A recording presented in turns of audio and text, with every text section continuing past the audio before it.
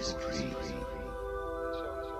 from the age of Big Brother, from the age of the dog police,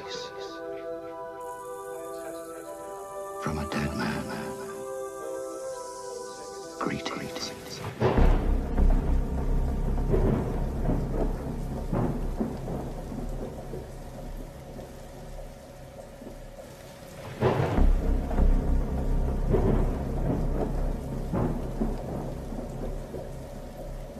Coronavirus is the biggest threat this country has faced for decades. We're seeing the devastating impact of this invisible killer.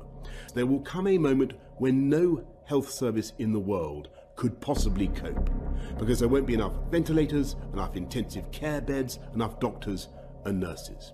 That is the moment of real danger.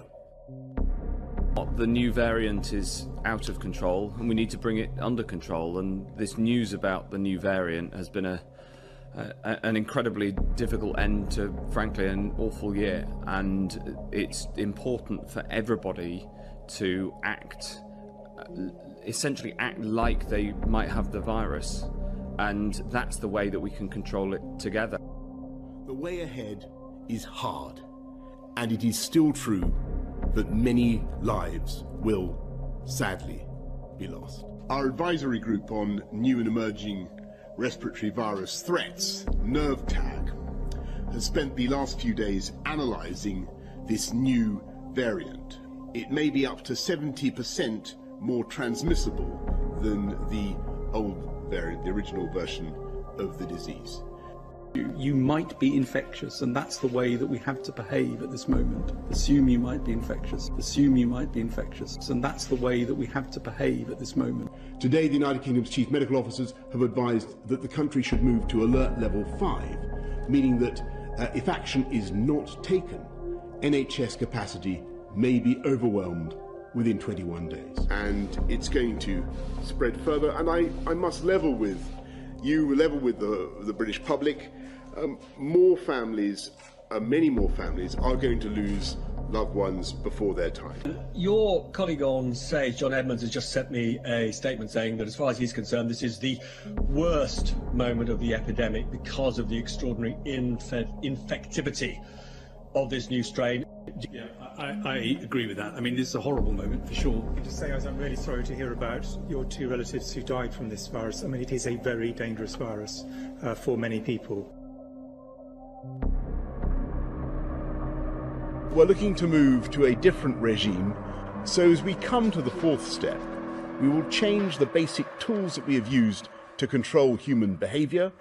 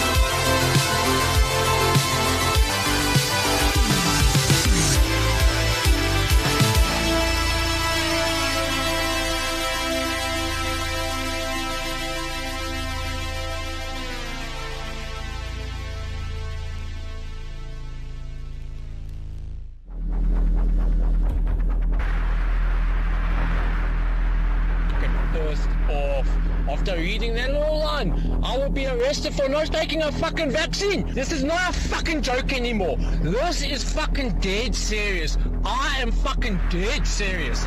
These people don't know who the fuck they're actually playing with. Yeah, in a group they might come and fucking intimidate me and whatnot, but fuck, they do not understand what the fuck just one person like myself is capable of. They do not fucking understand. No fucking vaccine or mRNA will ever flow through my fucking blood.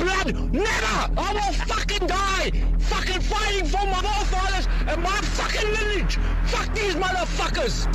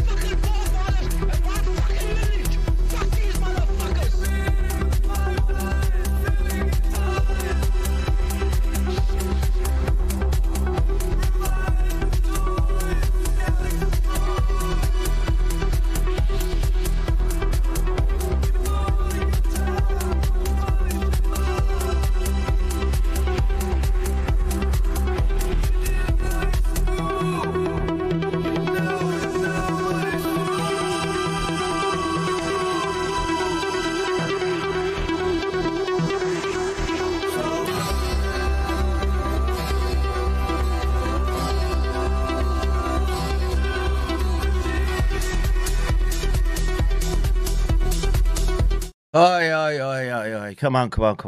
Let's go. It is bloody 1 o'clock in the morning, 1:13 in fact. I am hours and hours behind. So maybe I'll skip a whole bunch of tabs and stuff that I was intending to do. I'm not sure why I got delayed so much. Can't even blame that tax evading blick of mine in this instance, but it's like moving through fucking treacle, man, the summer. I can't stand it.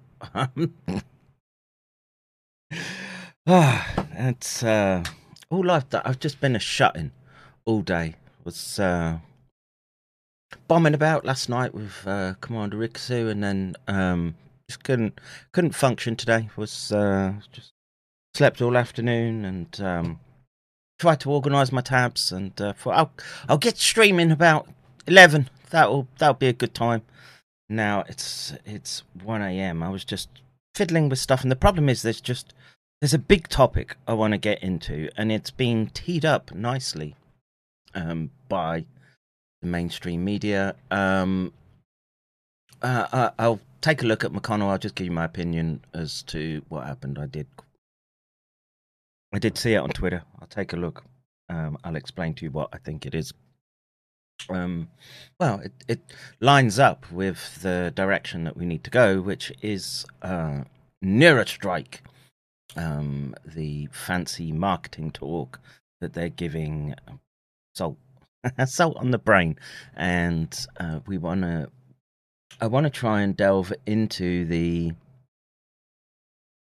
state of the art in the published literature with respect to the brain-machine interfaces. Now, please go watch streams I've done with Spartacus, talking about covert moral bioenhancement, and I would consider a brain-machine interface less than covert, but I think it's important just to look at the limits of what's available, what's extant right now, and it'll give you an idea what's coming down the pipeline at us. So, thank you all for the constructive criticism in the chat. I do think the text is a little too big. I can't change it midstream, but yeah, I'll just add that to the list.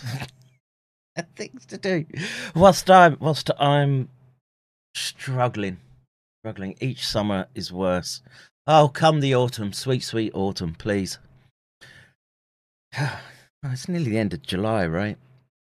Oh, the year's flying by. Year is just one big stream to me, folks. All right, so enough about what I've been doing. Let's get into the main, the meat and potatoes of. Oh yeah, one more thing I wanted to add. So, with the brain machine interface, I'm hopefully going to have an insider come and talk to us about the state of the art with respect to MENS, magnetoelectric nano particles, spions, I guess. And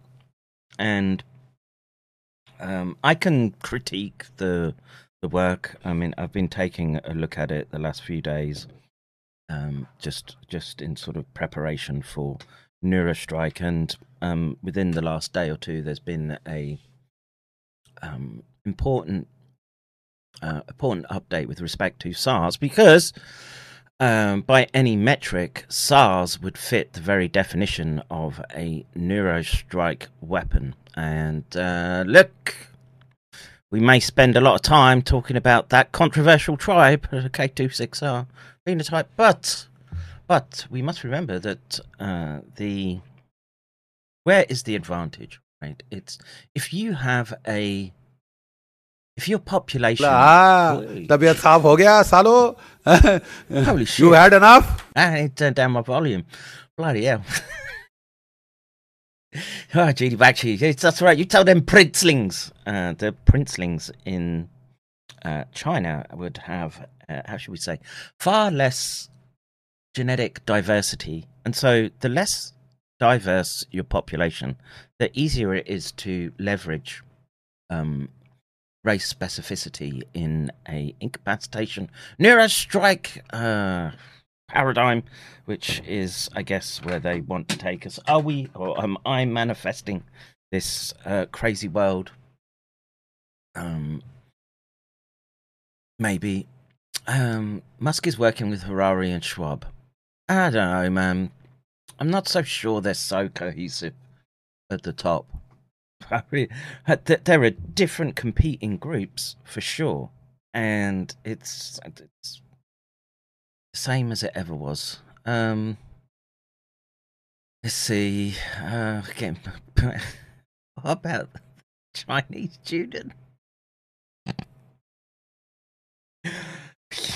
I'm sure there are some. I'm sure, but you know, it's a numbers game in the end, right? So that's how you got to look at it. Weighted probabilities, numbers, evolutionary timescales. Well, you know, those timescales get shorter with technology.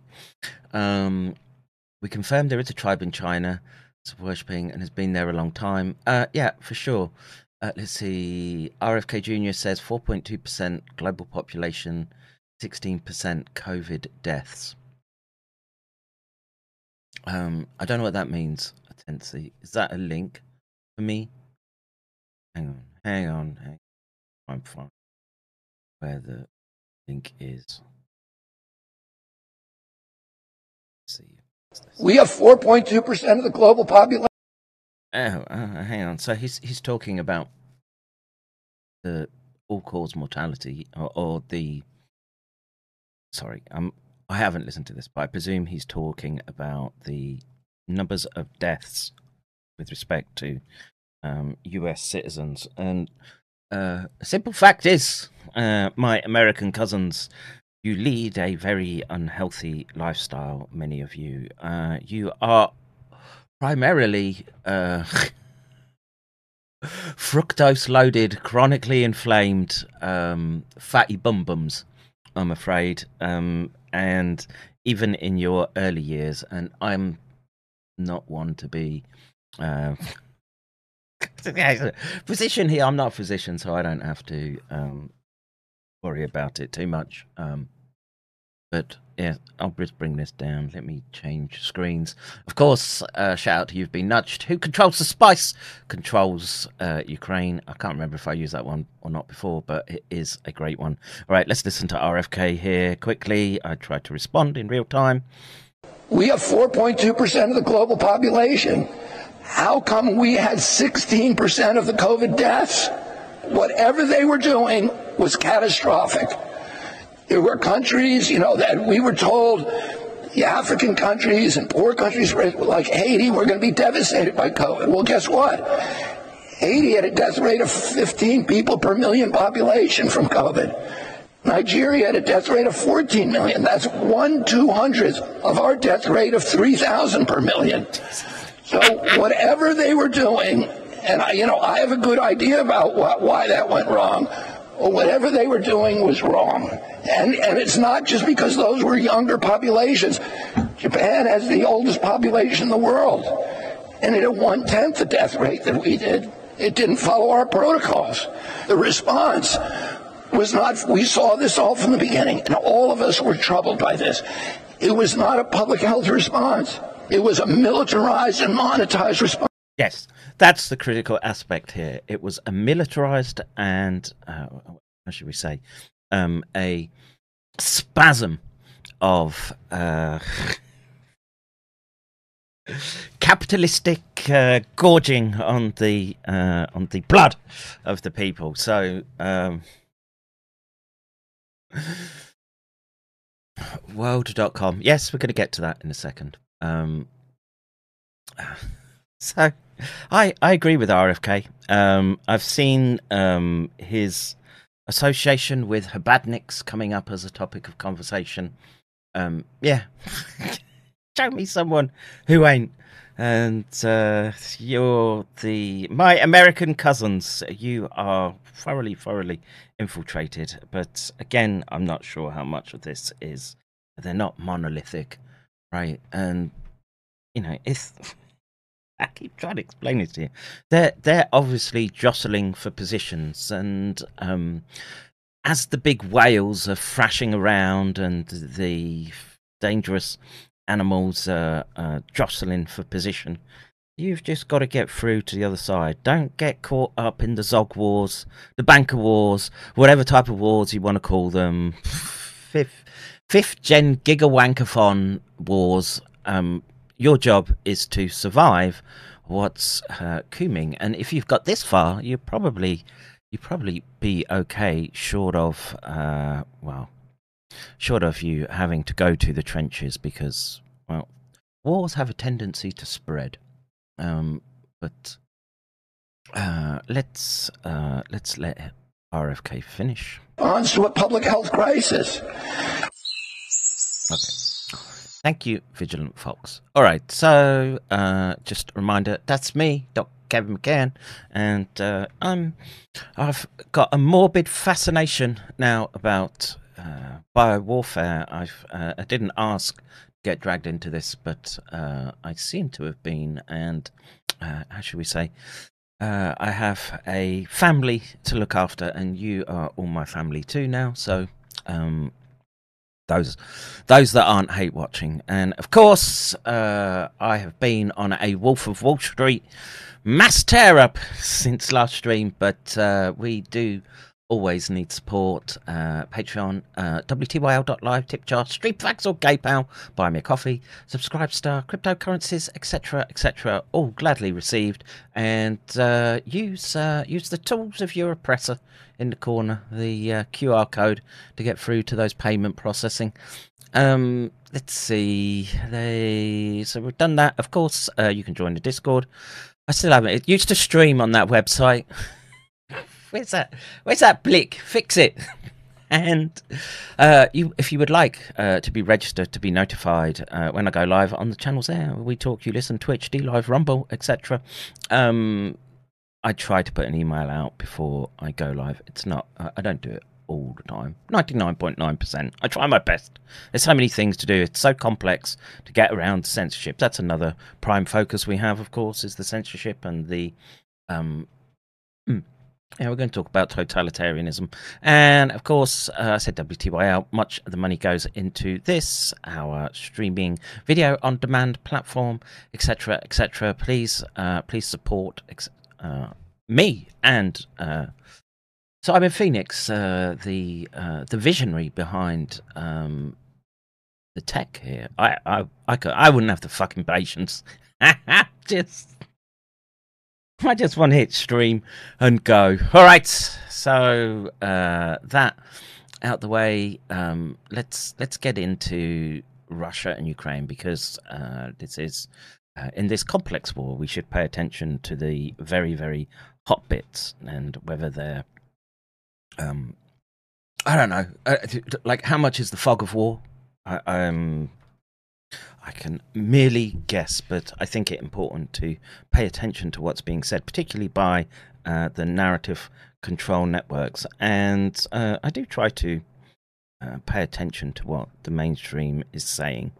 And let's see how Sky News is couching the last 2 days, because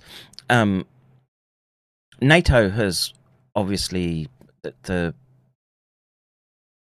have they really shut off grain supplies, etc.? They've withdrawn from the grain deal, right? And they seem to be setting up to blockade the Black Sea. And as the war expands, that would make sense militarily for the Russians to do. You wouldn't give your enemies room to maneuver, and especially not use big tankers like that sailing up and down when you've got critical infrastructure. And we've seen that they are more than prepared to take out critical infrastructure. So let's just have a listen to this. I'll try and stomach it one more time.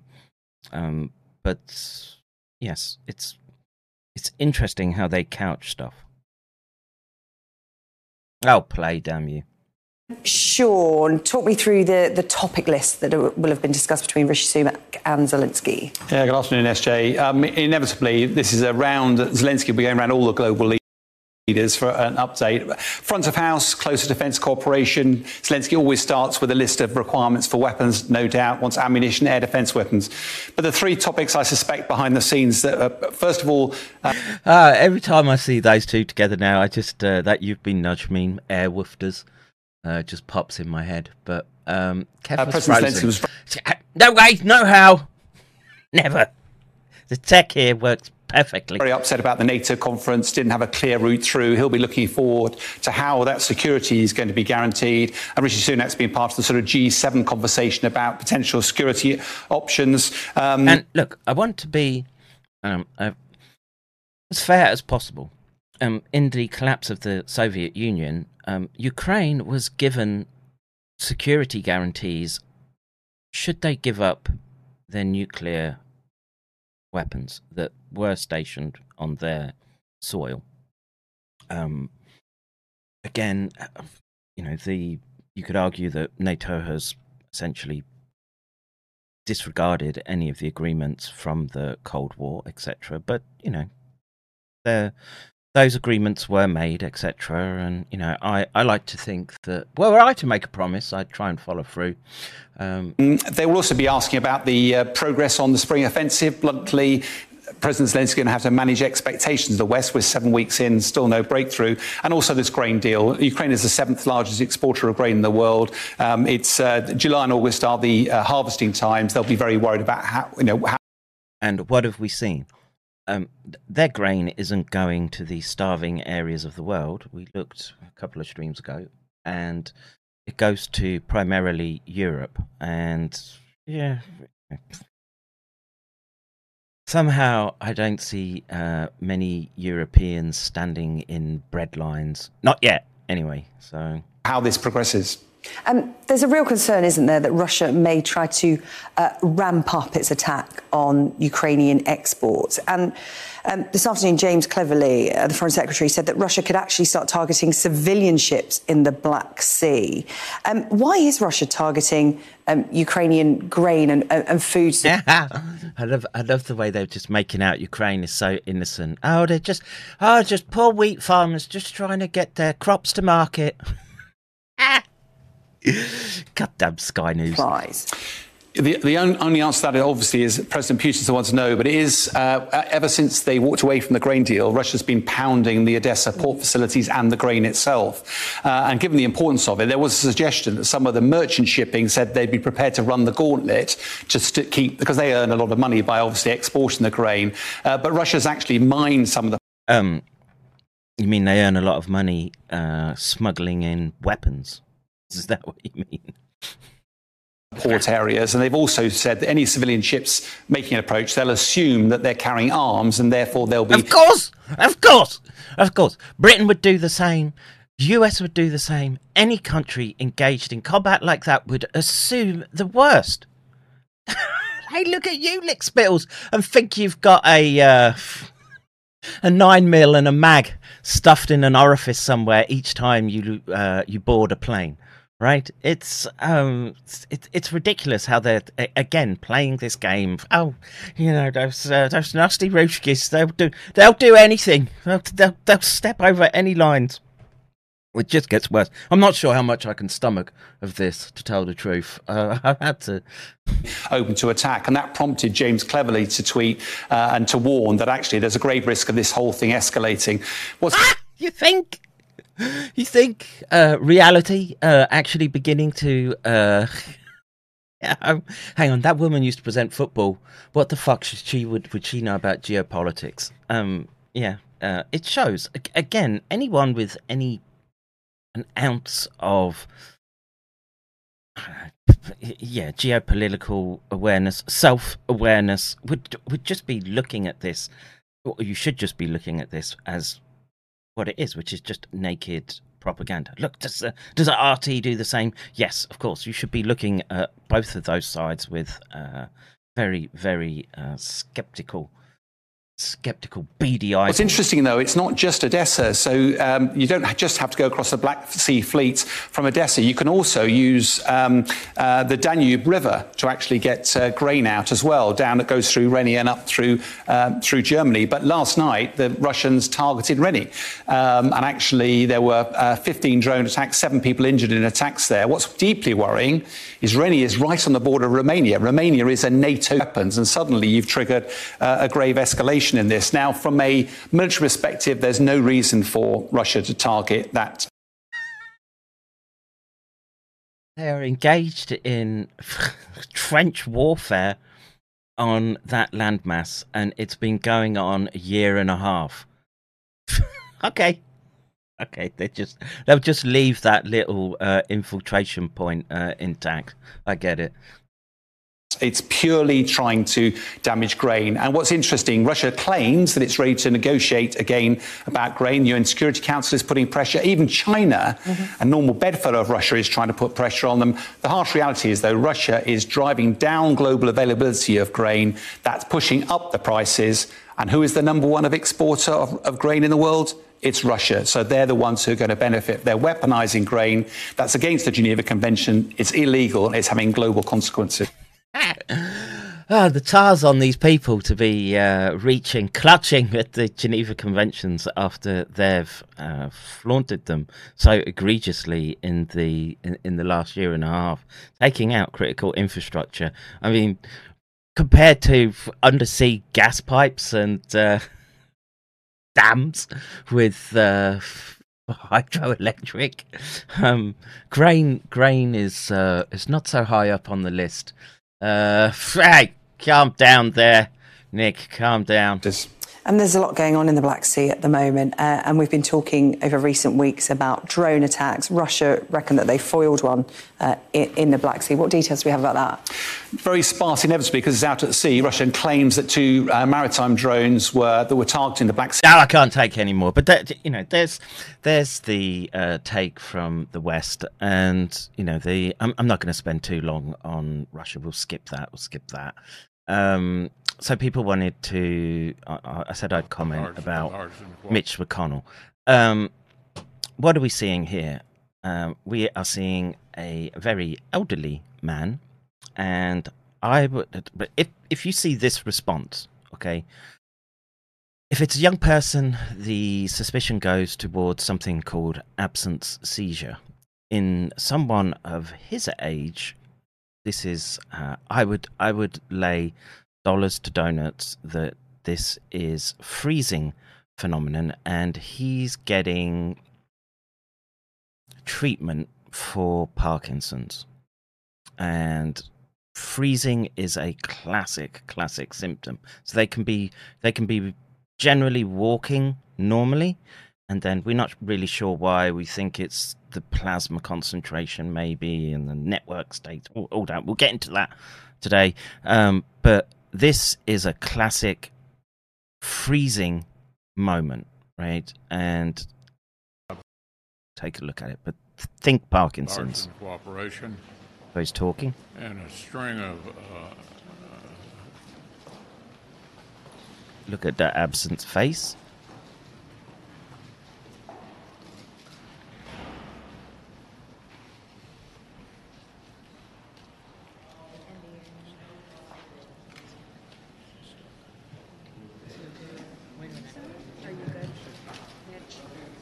Okay, Mitch? Anything else you want to say, or should we just go back to your office? Do you want to say anything else to the press? And how do you get what happens in that state? It's a very, very unusual if it's freezing, Parkinsonian freezing. And I've asked patients and neurologists, what does it feel like, and what do you report? And they literally say like nothing.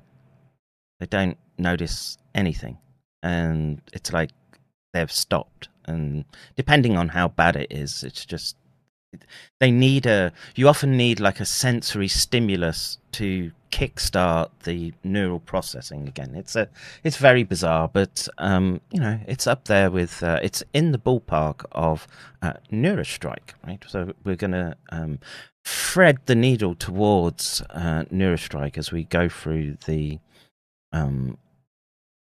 news items of the day and try to get to the science. So that one came in whilst the chat was coming up. So if you want a good take on the Russians punching through, I was going to spend more time on this, but Sensei Armchair Warlord has done a breakdown of the breakout of the Russians in the north. Of course, there are some gains in the south by Russians. I'm not really a war channel. I tend to just look at the bigger pictures. But very, very interesting breakdown because it wasn't being reported. Now, as I'm getting ready to stream or aggregating the stories, one of the things that what's a subject matter that we spend a lot of time talking about, and what are they planning? Those K26Rs, what are they up to? And the technology is moving us towards a point where and we've got this convergence, right, of AI and being able to simulate people and voice and video, etc., such that it's going to become virtually impossible to tell on a screen who's who and what's what, etc. And so this story popped up, and verified human. So WorldCoin users. So this is literally, I want to say it's from the people who do ChatGPT, if I remember correctly. Yes, right. So ChatGPT have gone around, and it's been a program that's been ongoing, and they've got these Orwellian-looking orbs that take retina scans, and they've been bribing people with some new form of cryptocurrency. And basically it's a way to you will be able to prove that you are a human being when using the internet through biometric ID. Now, look, why did they have to use the retina? I mean, why not a fingerprint? Well, I guess you could chop someone's finger off and put it on the biometric reader, but I think, the sophisticated ones look for temperature and pulse and what have you. Ellie says Mitch was overwhelmed with his love for boosters and how he wanted another immediately. How do you know that I'm not an AI? Well, people there are witnesses to me, right? I've gone and actually met people in the flesh, and there are people that have come to Japan to meet me. So there's that confirmation, right? So unless they're all AIs, and this is all a AI fantasy dream, etc., then I think I'm human. I seem to have kids and suffer the niggles and ouches of human existence. So it's either really, really good programming or I am human. You have to take my word for it in this instance. So, but yeah, her crypto conference in Tokyo, people on Tuesday queued in front of a gleaming silver globe flanked by placards stating "Orbs are here." Applicants lined up to have their irises scanned by the device. Oh, it's not retinal scan, it's iris scan. Oh, well. Before waiting for the 25 free WorldCoin tokens, the company says verified users can claim. Yeah, look. There's video of people lining up. I guess this is Tokyo, it could be. But the disturbing thing is this comes on the back of this story, which synchronistically came up in my feed around the same time, which was nearly a third of Gen Z favours the government installing surveillance cameras in homes. Now, I have no idea how we've managed to move. Well, I do have an idea how we've done it, but the idea that human beings have just become so placid and so trusting that a third of our young would welcome surveillance cameras in their homes. I mean, it's not like there aren't surveillance devices already in your homes, but, you know, an official one that's going straight to headquarters is insane to me. I'm struggling to comprehend and where that leads. And I get it that I'm a old dinosaur and half my life was before really the internet took off. But yeah, Google Home and Alexa and all these devices, the Ring thing from Amazon that sort of networks itself around neighborhoods, it's all very, very sketchy. And you know, I've talked about this before, which is the evolution of the technology, right? I remember it happening in the UK where the cameras went up and people grumbled and were just like, oh God, how dare they start putting street cameras up and looking at us going around doing traveling, as it were. And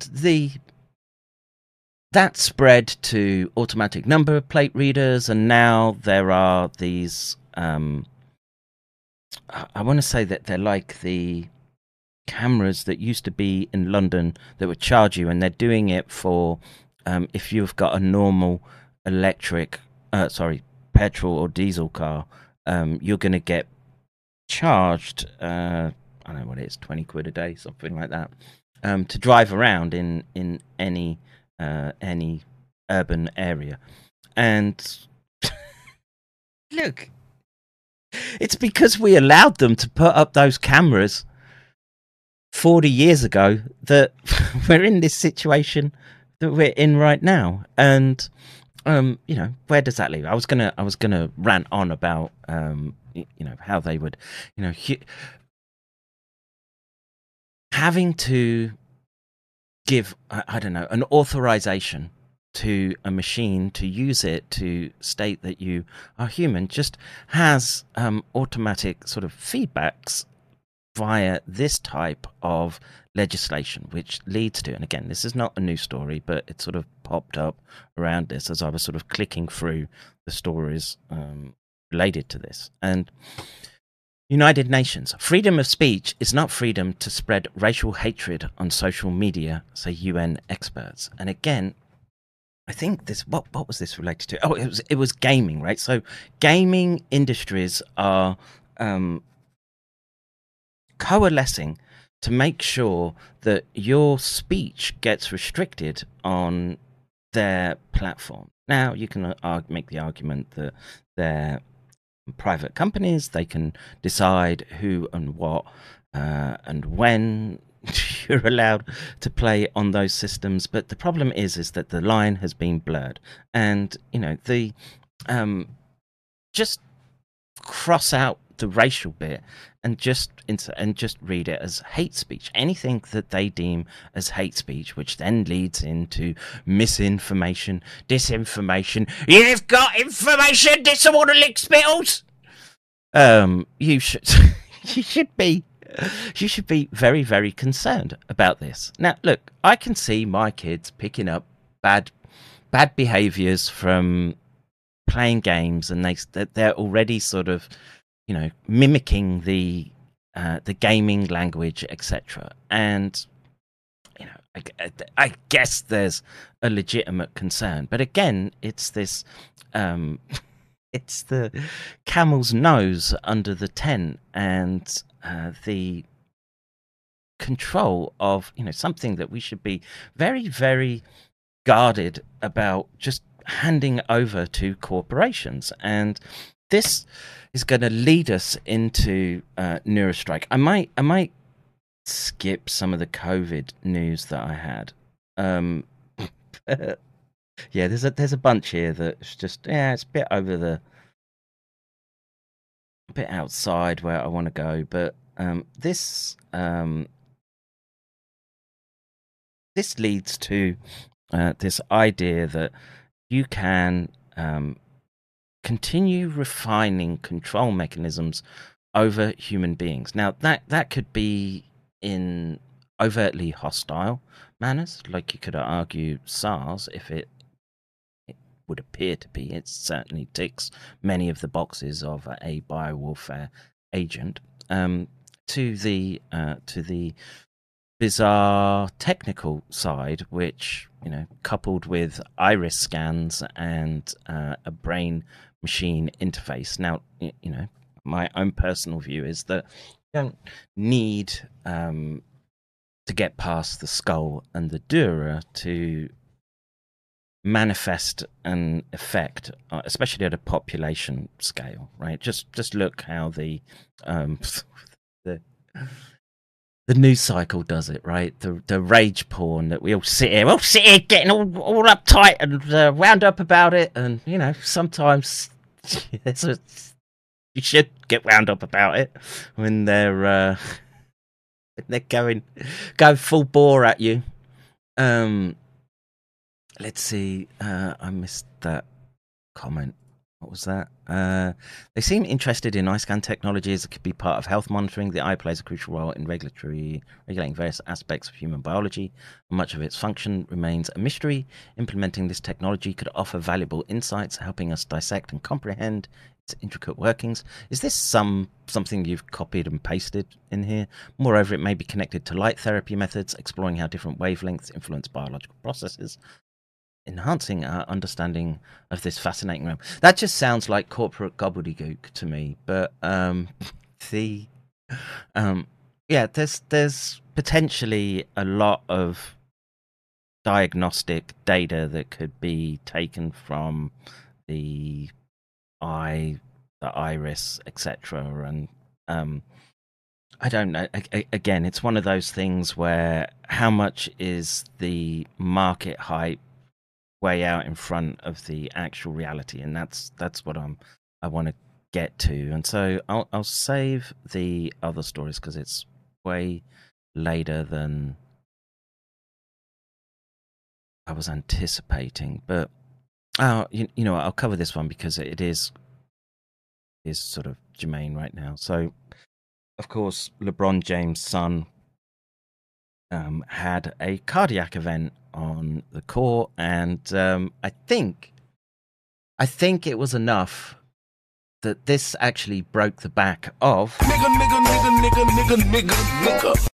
Ian Copeland, because he made a balls up of this paper, which has just come out, sex-specific differences in myocardial injury incidence after COVID-19 mRNA 1273 booster. And I'm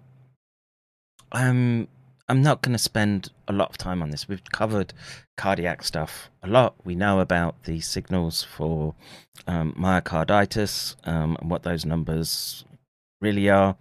I don't know if we'll ever get the truth now, but we can look at some of the data that's come out, and the numbers of 20% of people, and it being gender specific, right? Males seem more at risk than females. Again, that would be a big tick box on any potential weapon design that you were aiming for. And this, it's not a I don't want to make this the focus right now. It's here. If you want to read the paper, please go ahead. It's not anything that we don't know right now. There's the link, and let's see. I copied it from one of Jack's articles. Yeah, it sounded contrived somewhat. Didn't sound like you, dude. All right, so I want to get to this. Right, this is the important part of the stream, and it's gonna involve me going into a couple of important papers. Some I'm gonna have to touch on just briefly, and I want to start pulling the streams in the direction of this. We've spent feels like eternity to me talking about the role of amyloids, etc., and how they can be leveraged for what could be called quote unquote Neuro-Strike. And I think bundled up in that package comes the research directions that not covert, overt enhancement that they would be trying to achieve through next generation brain computer interfaces. So let's listen to Nikki Haley, last name, but I believe she was governor of Republican, I want to say, but now she works for the UN. Former UN Ambassador Nikki Haley gave the Asian Leadership Conference a stark warning about the growing threat from Communist China 4 years later. She thinks that the threat has only grown, says lawmakers from both sides of the aisle have failed to meet the China challenge. Join us now to talk about that, her economic agenda, and more. Former U.S. Ambassador to the UN, former governor of South Carolina, and presidential candidate Nikki Haley. Good morning. Good morning. Thank you for having me on. It's good to have you here. We have such a strange relationship with China. It's so important to the world, and yet so fraught with risk and peril.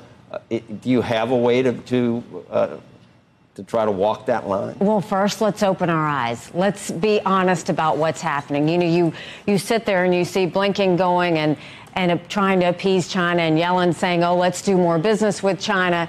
But the reality is, if you look at Yellen's conversation, she said, well, it shouldn't be a winner-take-all scenario. It should be something where, we play by the rules and we can be fair competitors. But if to even say that means you don't understand China.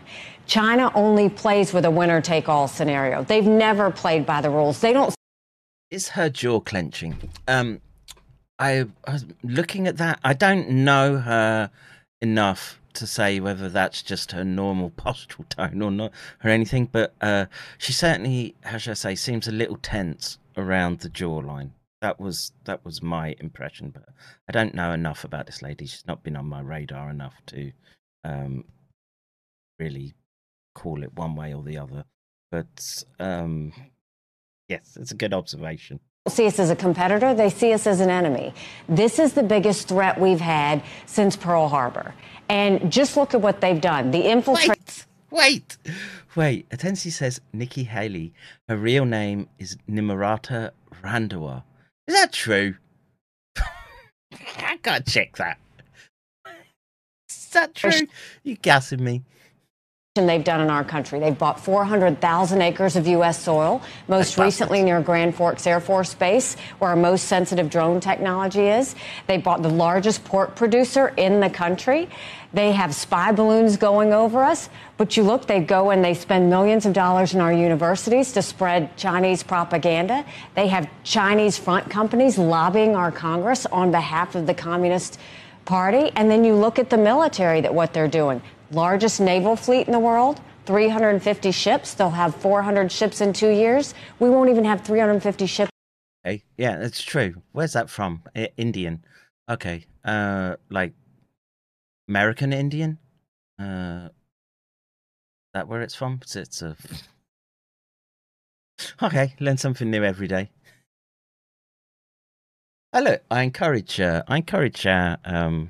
red-skinned brothers to get into the political process. Why'd she change her name, though? In 2 decades, and now they've become a big developer of Neuro-Strike weapons. Yeah. Which so the former Republican, so it says she was governor of South Carolina in office from 2011 to January 24th, 2017, and she now works for the UN, and the topic of discussion is Neuro-Strike. Well, you know, again, I would give that it could encompass many things, which is again why I want to talk about. And like I say, I'm done to death on the neuro-invasive prion-inducing capacities of spike protein, viral particles, etc., etc. If that's new to you, please go watch the I want to say thousands of streams where I've just spent endless hours going through papers explaining what that is. That's curry Indian, not redskin. Thank you, Maples. Thank you. I wouldn't have tagged her for coming from the Indian subcontinent. I'm presuming there's some white genes in there. She doesn't look like a curry chomper to me, but meh. You know, they do a good line in skin lightening products, right? I guess. So anyway, I forgot what I was saying now about Neuro-Strike. God damn it. Yeah, it's a fancy way of talking about all these different technologies, and so there's been updates, and I could make the argument that I've been arguing about SARS and agents like it as it fits the category of Neuro-Strike, right? Which is, well, she's going to explain it right now. Explain to us Neuro-Strike. What was her name again? Find it. Nimrata Randhawa. Explain to us Neuro-Strike. Come on. Go and impair brain function, and they use that for military leaders, for major populations. They're developing hypersonic missiles. We've barely started. I mean, the list goes on. The scariest things that people... Okay, so that's about as much as she's going to mention it, but it's being seeded into the public's consciousness. And again, I could make a very strong argument for SARS being a Neuro-Strike incapacitation agent. It fits all the criteria, and we're going to look at some very recent data which confirms potentially the worst case scenario. And so I want to look at that before flipping and going towards the brain machine interface, and just I'm going to take the time to read through the literature like I do with the SARS papers and manuscripts, and this is very much in my technical area and expertise. I've got many, many decades of using this type of technology. And I want to just see how far the public face of it is going. How realistic is the encompassing moniker that they're giving it right now, Neuro-Strike? How real is it? And again, what's coming towards us? Lloyd Brown says she was ambassador to UN under Trump for a few years. She's running for president as a Republican. She pulled down Confederate statues and is altogether horrible. Look at her face versus her arm. She's caked in makeup. Daughter of pale faces. Oh, the chat is so knowledgeable. I love it. I would never know. I wouldn't even think to go looking for these particular details. But here it is, just served to me on a platter. So Neuro-Strike. Back to Neuro-Strike. So let's minimize this. And I've had this tab up for a while. I've sort of touched on it. It is relatively recent, but the effects of COVID-19 on cognitive performance in a community-based cohort COVID-19 symptom study biomarker prospective cohort study. Again, I've been arguing for many a year now that SARS makes a particular beeline for the brain. And, I just had the misfortune, I guess, of having the stars line up that it did a number on me. Spag swarm intelligence. Yes. Spag swarm intelligence. I love it. So anyway, this isn't anything new to us, right? The post-COVID state is I'm not sure how unique it is compared to other post-viral states that involve neuroinvasive, neurotropic viruses. And I think what we're seeing is that it's just impacting so many more people that we're just filling in the dots with respect to the scope of symptoms that can emerge and the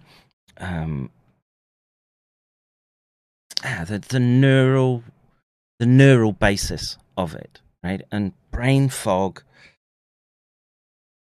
myalgia, right, which basically just means muscle and joint pains where there's no obvious injury to the limb or joint or tissue, right? And these sort of constellation of symptoms that you went to a doctor not so long ago and they would just write it off as psychosomatic, functional neurological disorder, etc., etc. And I think I've been of the opinion for many years, because I've been subject to the effects of these states, that no, there's a long-term change going on in the central nervous system, and we'll see how much this interfaces and interlocks with the emergence of canonical neurological disorders. And I think that we'll see the epidemiological evidence for that. I'm sure if I went digging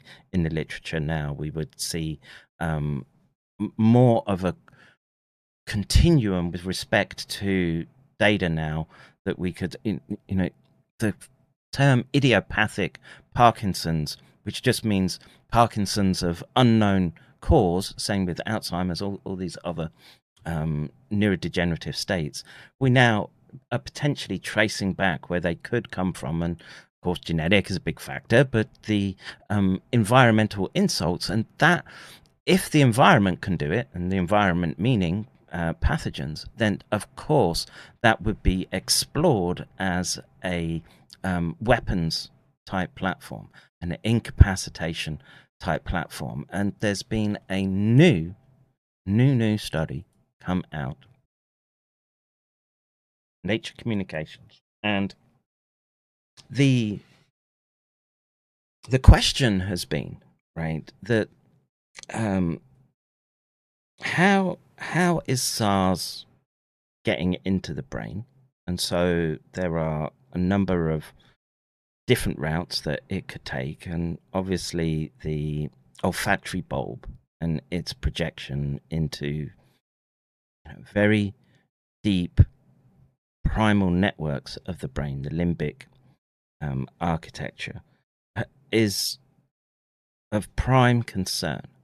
But there's been a question, and it's been one in my mind, which is in instances where people do not suffer from the anosmia, the loss of smell and the loss of taste, is that person still at risk from the neuroinvasive properties of SARS? And what this paper does is it argues very strongly for that you don't have to display those symptoms, and it's strain agnostic with respect to neuroinvasion in a model system.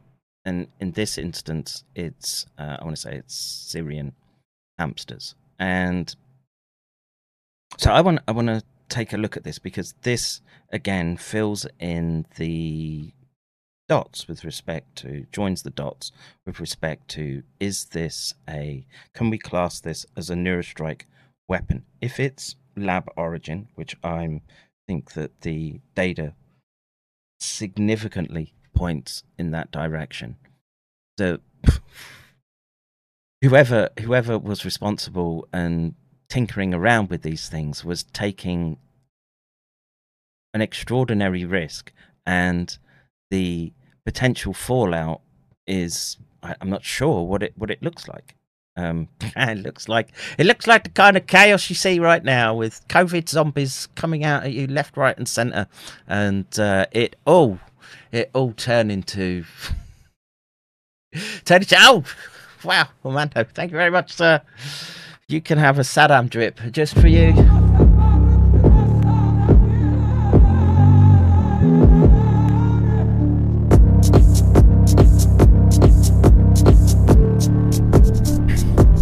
Time to get Ken peeled. So let's have a look at this, right? And like I say, there's nothing new in this that we didn't really know with respect to SARS neuroinvasiveness and the areas of the brain. What this paper shows is that all strains tested have neuroinvasive capacity, and importantly, and this is something that again the data was there early on, that the severity of the acute symptom profile is not a real indicator of if it's neuroinvasive or not. And so this is where we get into this very, very sketchy. Let's see, Kev, a new field is added to the Fauci.monster dono link. Need to pass. Oh, okay. What is that working right now? What happens if I go there? That's right, folks. If you want to, I don't see anything new. Security saved my information for what? Well, go there and use the payment. Be generous, like Armando, folks. Let's see. Username, so people can optionally populate for the alert to come up here in the chat. Username is optional. It's gonna be. Oh, I see. It's gonna trigger the chat. Oh, wonderful, wonderful. Stream fags, we're coming for you. All right, so let's get back to this. So, anosmia was identified as a hallmark of COVID-19 early in the pandemic. However, with the emergence of variants of concern, the clinical profile induced by SARS-CoV-2 infection has changed, with anosmia being less frequent. It's true, and it's part of the the overall diagnostic criteria shifting to one of it being more mild in its presentation, generally. Here we assess the clinical, olfactory, and neuroinflammatory conditions of golden hamsters. So remember, it's hamsters, folks, not people, and all models have limitations. Infected with original Wuhan SARS, I'm sure what I got. It's isogenic ORF7 deletion mutant and 3 variants, Gamma, Delta, and Omicron BA1. We show that infected animals develop a variant-dependent clinical disease, including anosmia, and that ORF7 of SARS-CoV-2 contributes to the induction of olfactory dysfunction. Conversely, all SARS-CoV-2 variants are neuroinvasive regardless of the clinical presentation they induce. Taken together, this confirms that neuroinvasion and anosmia are independent phenomenon on SARS-CoV-2 infection. Using newly generated nanoluciferase expressing SARS-CoV-2, we validate the olfactory pathway as a major entry point into the brain in vivo and demonstrate in vitro that SARS-CoV-2 travels retrogradely and anterogradely along axons in microfluidic neuron epithelial networks. Some interesting new methods being demonstrated here.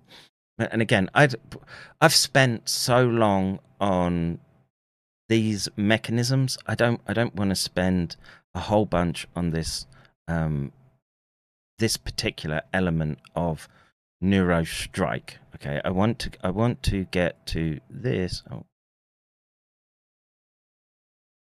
AI tissue-like multifunctional optoelectronic mesh for deep brain modulation and mapping. I just want to take a look at, it's not just Charles Lieber, but what other people are up to. And I want to move towards this paper. Where do we stand now regarding treatments of psychiatric and neurodegenerative disorders, considerations in using magnetoelectric nanoparticles as an innovative approach? Now, neuroinvasive, neurotropic agents are likely, especially by being able to target limbic networks. Now, I thought about doing a more formal presentation, again, just laying out what happens when those networks get disturbed, how that manifests in very, very acute primate models, right? And, that's where I was sort of cutting my teeth on SARS originally, because I had the clinical and basic science experience, and I believe that I got first-hand experience of what that neuroinvasive potential could be like, particularly if you are older and had predispositions through injury, trauma, etc., like I did.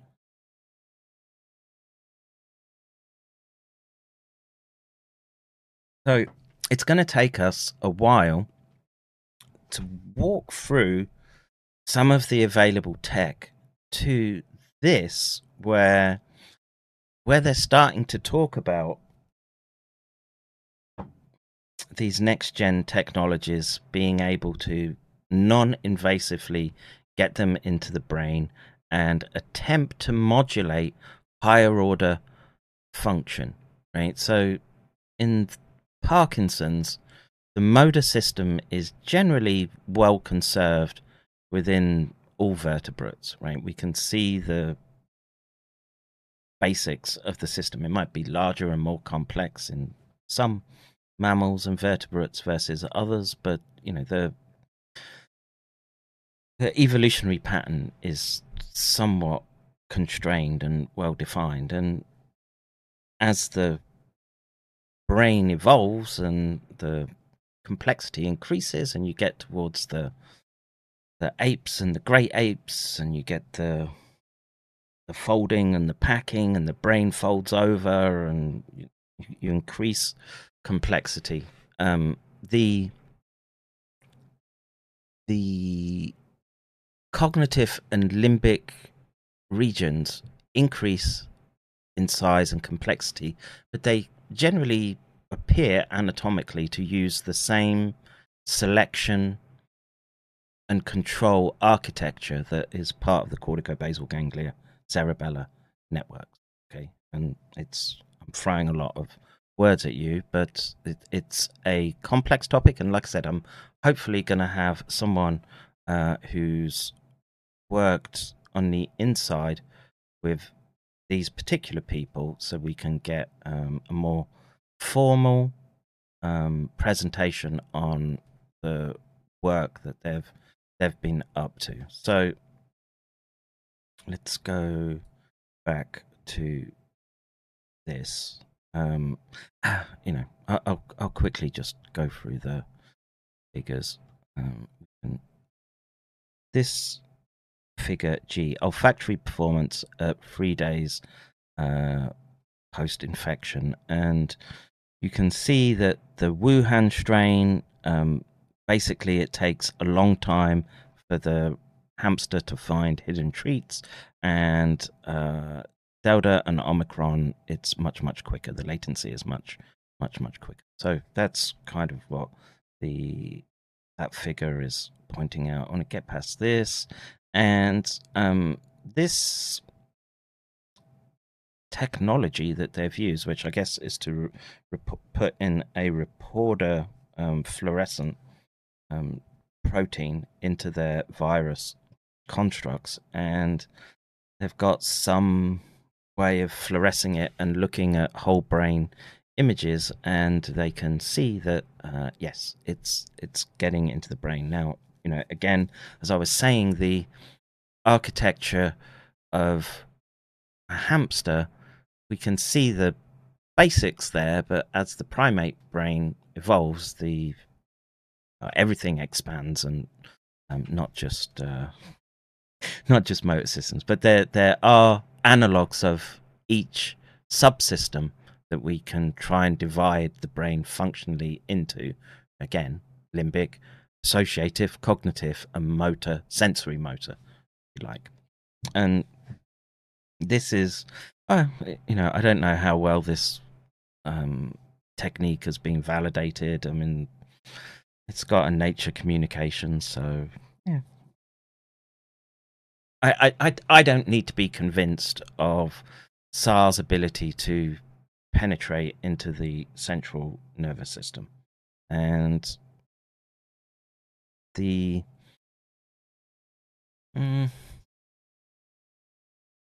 what are we looking at here?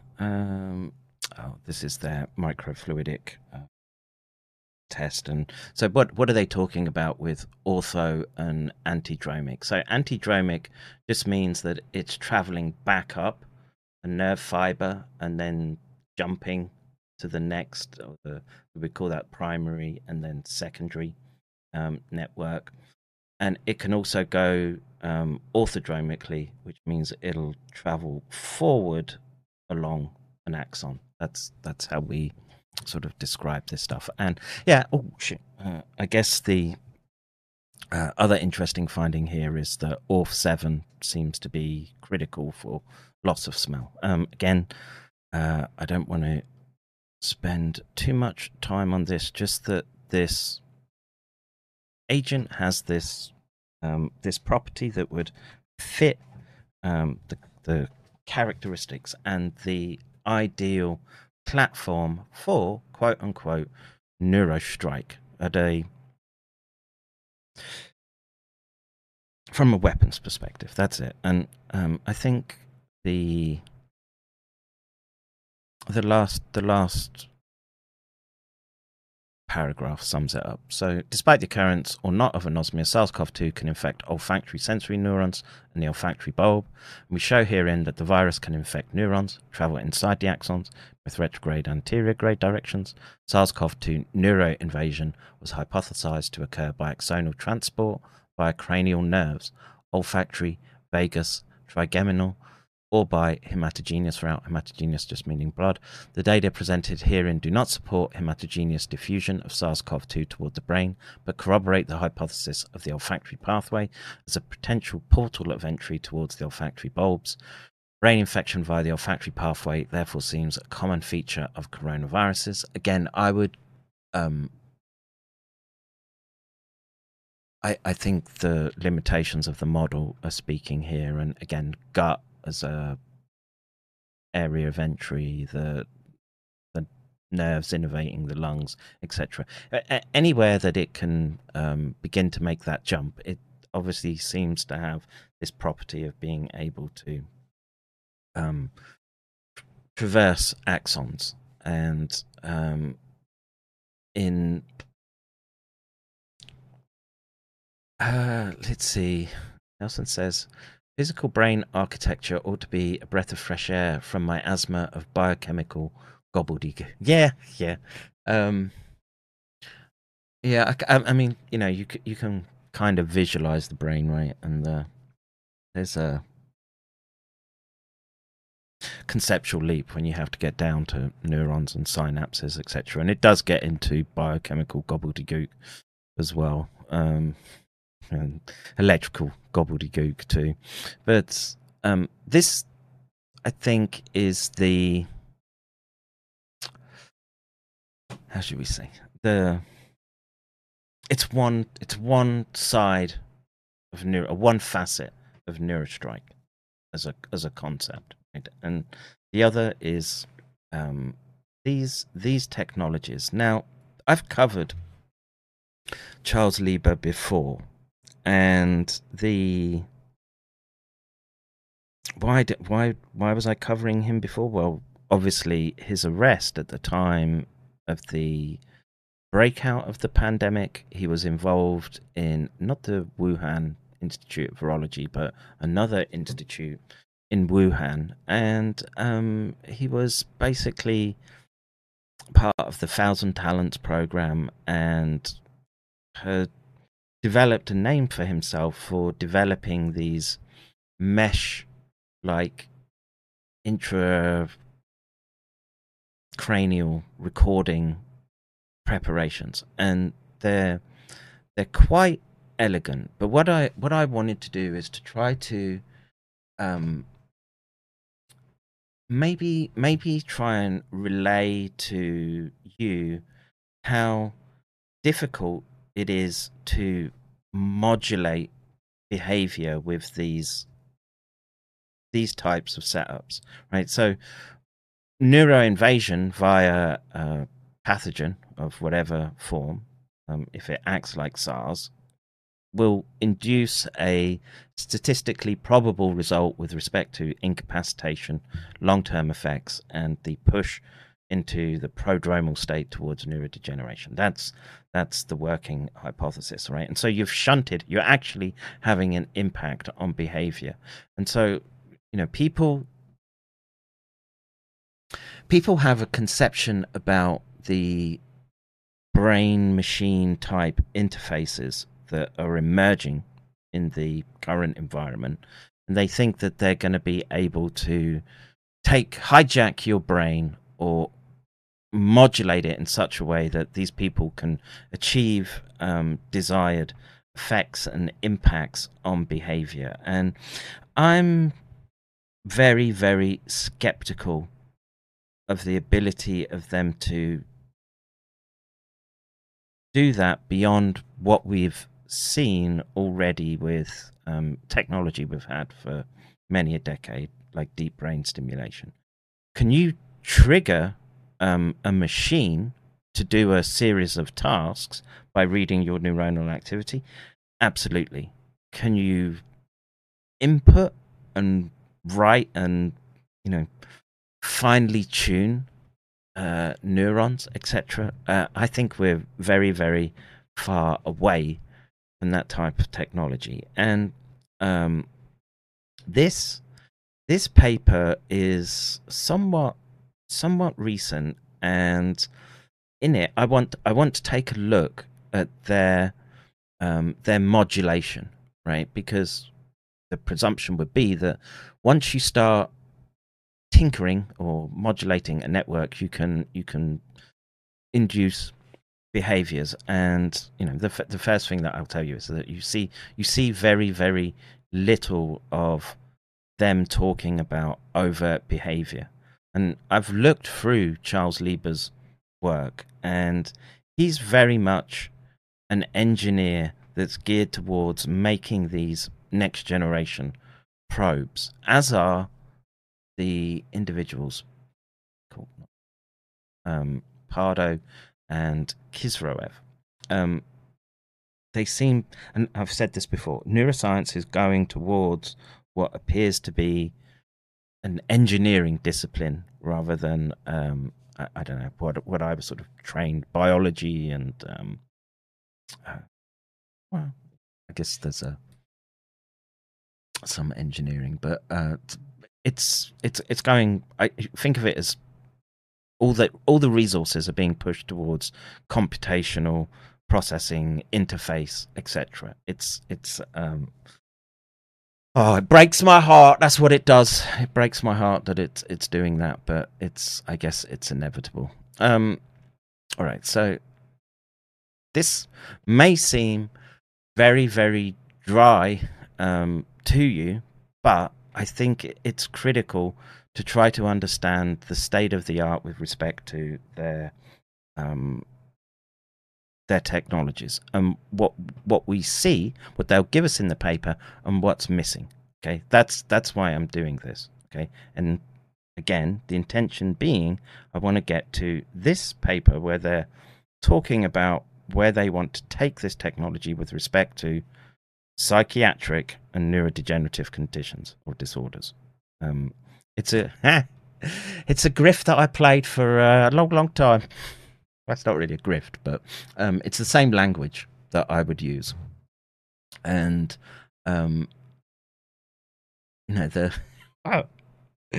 look, when you look at the paper, right, and go down, Dr. Sakrat Kisroev is supported by the projects from Defense Advanced Research Projects Agency, Naval Information Warfare Center, and under contract, National Science Foundation, Air Force Office of Scientific Research, yada, yada, yada. This is all heavily funded by the military. I don't think they're that concerned about your mental health in this particular instance. Licks bills.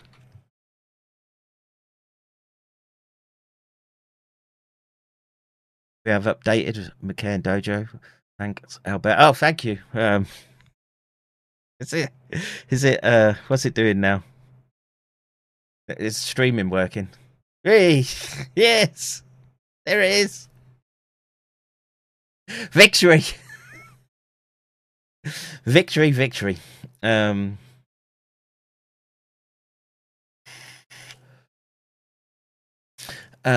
We Talk You Listen says, without your brain mesh insert, you'll be considered retarded.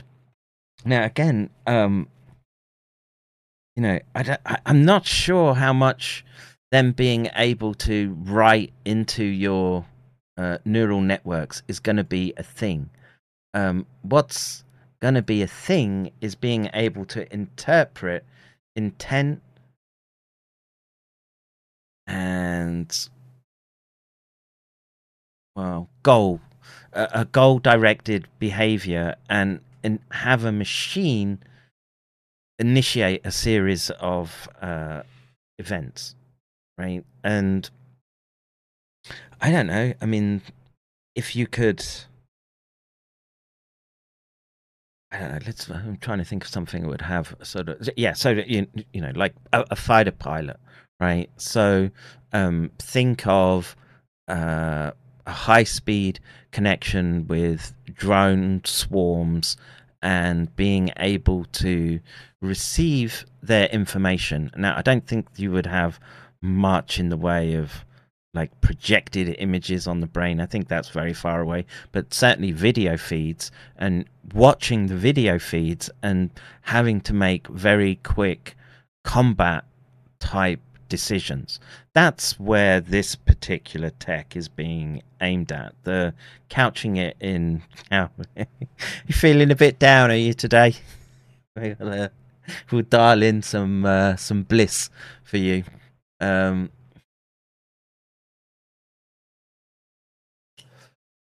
So, let's start with the abstract, and then we'll get into the paper. So, development of a multifunctional device that achieves optogenetic neuromodulation and extracellular mapping is crucial for understanding neural circuits and treating brain disorders. Yeah, again, same language. Although various devices have been explored for this purpose, it is challenging to develop biocompatible optogenetic devices that can seamlessly interface with the brain. Herein, we present a tissue-like optoelectronic mesh with a compact interface that enables not only high spatial and temporal resolutions of optical stimulation, but also the sampling of optically evoked neural activities. So basically, they just mean when a action potential is fired, or groups of action potentials. Looking at their recordings there, it's very noisy multi-unit activity, we would call it. It's not that's just noisy trash as far as I'm concerned, but it's still a signal that you could work with, and a machine that most certainly could work with. All right, so yes, tissue like we did that. An in vitro experiment in hydrogel showed efficient light propagation through a freestanding SU8 waveguide that was integrated with flexible mesh electronics. Additionally, an in vivo implantation of the tissue-like optoelectronic mesh in the brain of a live transgenic mouse enabled the sampling of optically evoked neural signals. Therefore, this multifunctional device can aid the chronic modulation of neural circuits and behavior studies for developing biological and therapeutic applications. And again, to me, there's a lot of big claims or goals being stated in this abstract that I don't think are quite there. You know what I'm going to look for?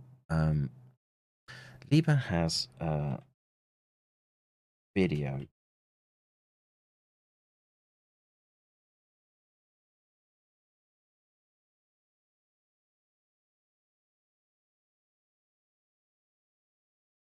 Maybe watch.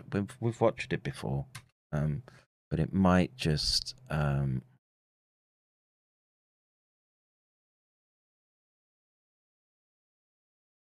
it's the one. Let's have this will help set the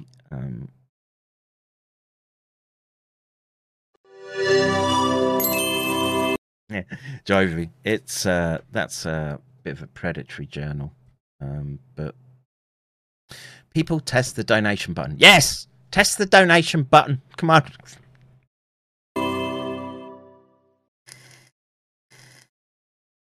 This method can help answer key questions in the field of neuroscience, such as how aging processes manifest in the brain. Oh man, the script you learn as a PhD student. I gotta speed this up. How the brain develops and how brain diseases originate and progress. The main advantage of this technique is that mesh electronics do not elicit a chronic immune response in gliosis once implanted into the brain, and allows for seamless integration with the surrounding neural tissue. Demonstrating the procedure will be Tao Zhou, a graduate student in the Lieber group, and Jungmin Li, a postdoc in the Lieber group.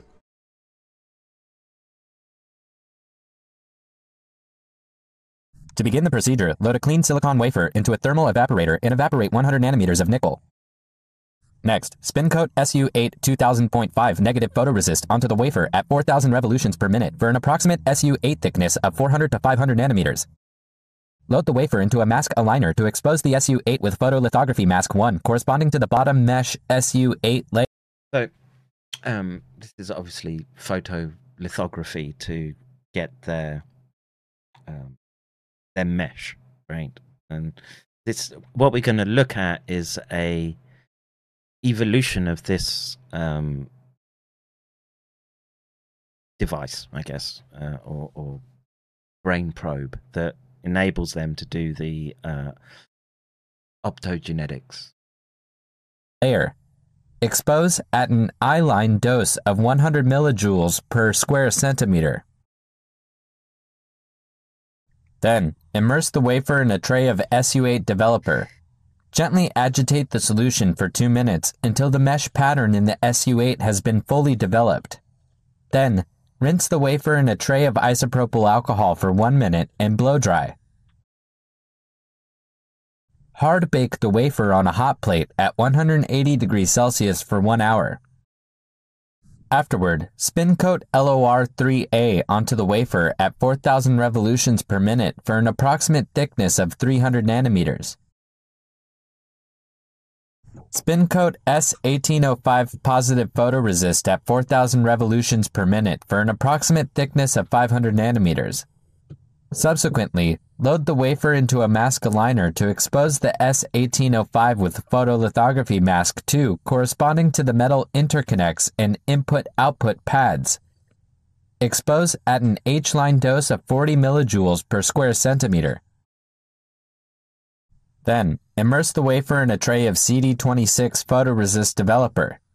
Gently agitate the solution for 1 minute until the metal interconnects pattern has been fully developed. Rinse the wafer in a tray of deionized water for 1 minute and blow it dry. Next, thermally evaporate 3 nanometers of chromium followed by 80 nanometers of gold. Immerse the wafer into a flat beaker of remover PG for approximately 3 hours until the metal has fully undercut, leaving the metal only in the desired interconnect and input-output pad regions of mesh electronics. Repeat spin coating, lithography, evaporation, and liftoff to leave 3 nanometers of chromium and 50 nanometers of platinum in the electrode regions. Subsequently, repeat spin coating and photo. To me, it's impressive that we've got these technologies down to where we get, we've got this ability to coat these metals. It's I said this with Spartacus. Lieber Lab has some engineering skills. There's no doubt about that. I don't believe them when they say that they're thinking about your grandpa and his Parkinson's. Photolithography of SU8 to define the top SU8 mesh layer. Treat the wafer with oxygen plasma at 50 watts for 1 minute. Afterward, immerse the wafer into nickel etchant solution for approximately 3 hours until the mesh electronics have completely been released from the silicon wafer. Use a Pasteur pipette to transfer the released mesh electronics probes from nickel etchant to a 100 milliliter beaker of deionized water. Then, transfer the mesh electronics to a fresh beaker of deionized water at least 3 times to ensure rinsing.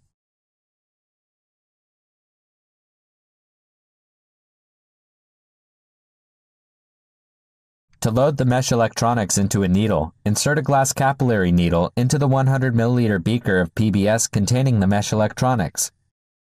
Position the end of the needle near the input-output pads of a mesh electronics probe and manually retract the syringe to draw a mesh electronics probe into the needle. Push and pull the syringe plunger while it is still immersed in saline to adjust the position of mesh electronics within the needle.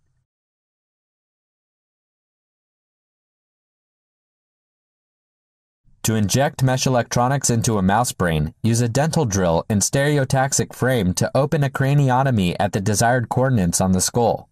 Open a second craniotomy away from the injection site for the insertion of a stainless steel grounding screw or wire. Then, fix a clamping substrate to the skull with dental cement. An approximately 1 mm wide cut in the substrate improves the reliability of the folding step later in the procedure. Afterward, mount the pipette holder with the needle containing mesh electronics into the stereotaxic frame using a right-angle end clamp. Attach the side outlet of the pipette holder to a 5 milliliter syringe fastened in a syringe pump with a 0.5 to 1 meter long capillary tubing. Then, use the stereotaxic frame to position the tip of the needle at the desired starting location within the brain. Position the camera to display the... Oh, you don't see that? That's weird. Huh. See that? That's interesting. Like it's playing for me, but it won't be picked up by the screen capture. What trickery is this? Oh, that's a shame. The top of the mesh electronics probe it's within the glass needle.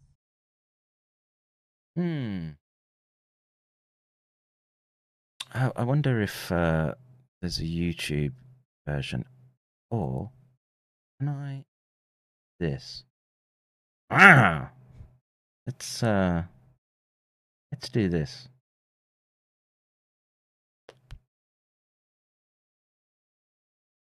Oh, fuck you. Browser. Oh, it's working.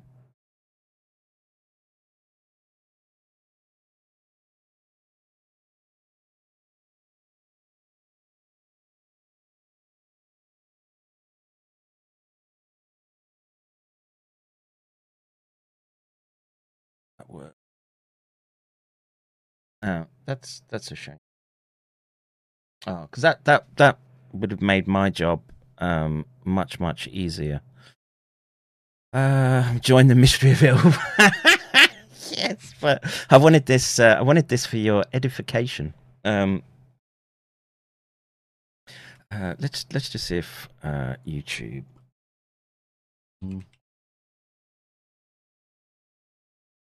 So.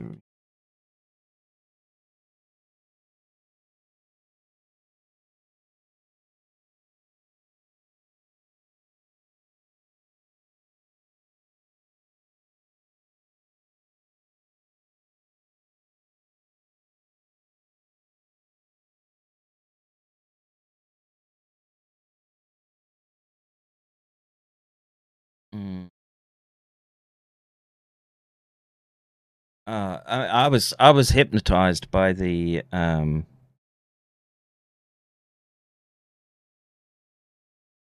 really sucks. Not anything. See if I can find. Well, we'll just have to get into the paper, and I'll do my best to. So, you know, what they were describing there is very close to what I'm going to describe to you here, which is mesh grid that will be injected into the brain. It's sort of, you're floating it into the brain, we would say. And then in this case, they're going to use optogenetics. And optogenetics usually requires that you would have a viral vector that would express something called a chromophore receptor on the surface of the neuron that you're hoping to excite or suppress through colored light, blue, red, etc. And the way that it's done, well, just in my generation, was that it was a like a single fiber optic cable, and and this expanding out into this mesh type electronics now enables you to have a recording electrode and you have to think of it as like a port that will allow through the light to interact with the neuron that you're trying to record from. Says that's a shame I was visualizing that through creepy voice very well. Oh man, I'm bummed that's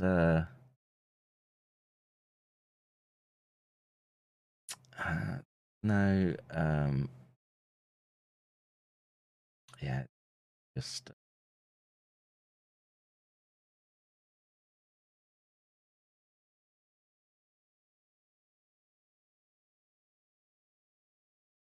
I wanted to do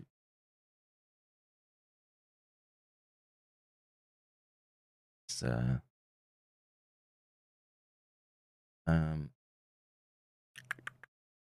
right, let's get into the paper. It will be a dry engineering paper, I'm afraid. So it's PDF.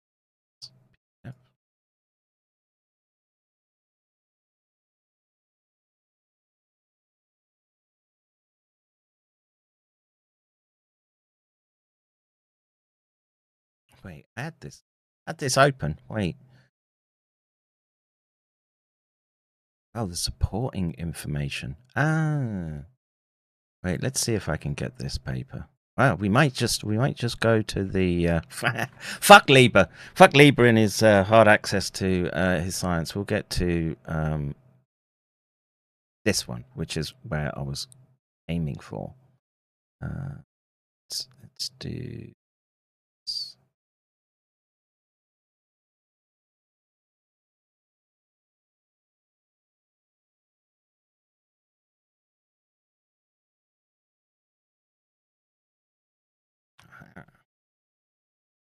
All right. So now maybe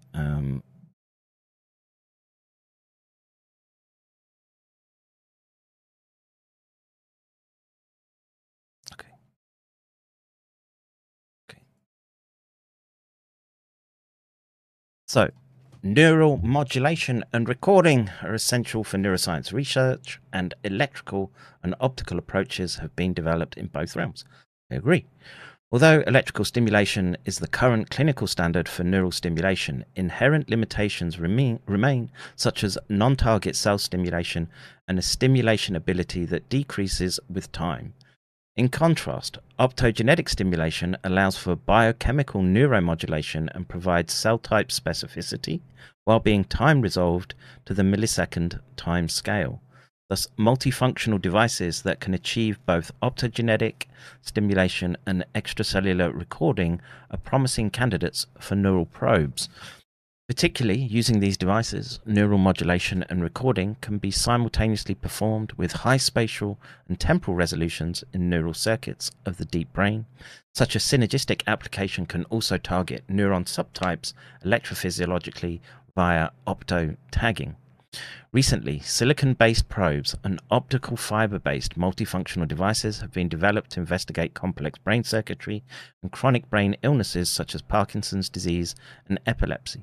However, the substantial mechanical mismatch between these devices and soft brain tissues can elicit severe foreign body reactions in the tissue and extensively disrupt the device-neuron interface.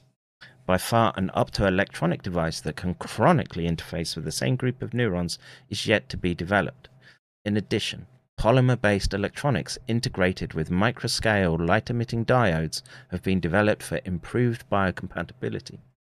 Despite the effectiveness of such devices, the intrinsic limitations of micro-LED illumination, such as limited spatial and temporal resolutions, and heating of neural circuits to some extent, hinder their practical applications.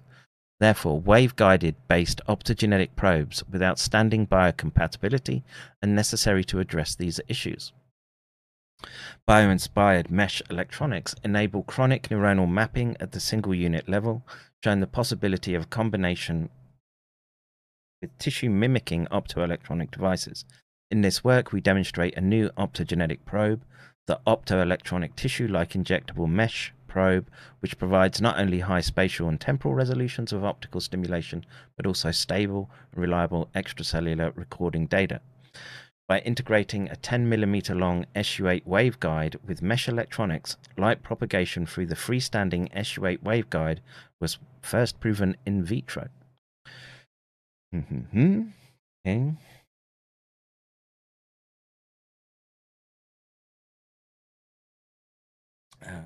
What do I see first off? So they're just here, looks like they're testing different brain probes. So the classic optical fiber, multifunctional fiber, metal, which is what I would use. Flexible probes, Michigan probe, which is lots of, it's stiff but has lots of contacts on it, I want to say. And then the mesh electronics, and then we've got some measure of bending stiffness in nanometers. And, you know, from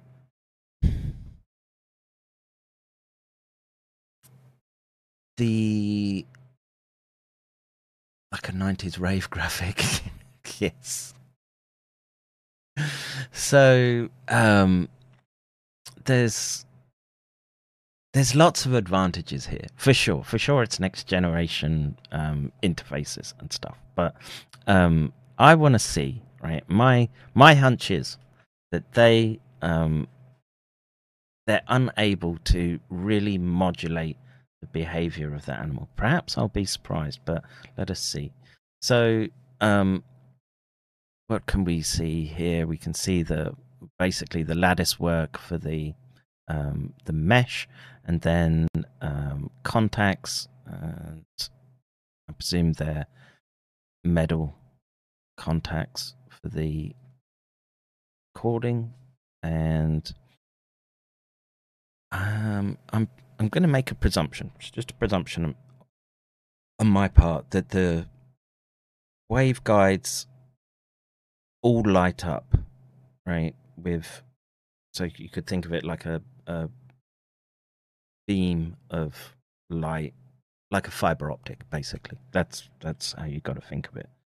And so there would be a spatial resolution between the contacts in the brain and the waveguides going in, and you could pulse the different waveguides depending on what you were seeing on the different electrodes. And in this particular instance, they've got 16 contacts. So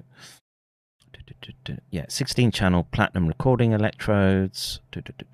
Yeah, so that's significantly less than their previous generations, where I'm guessing they were using a different substrate to build the mesh, and they had like 64 contacts, etc. Okay, so let's jump in. So efficient light injection was then achieved in the target tissues with stable single-unit neural signals being recorded.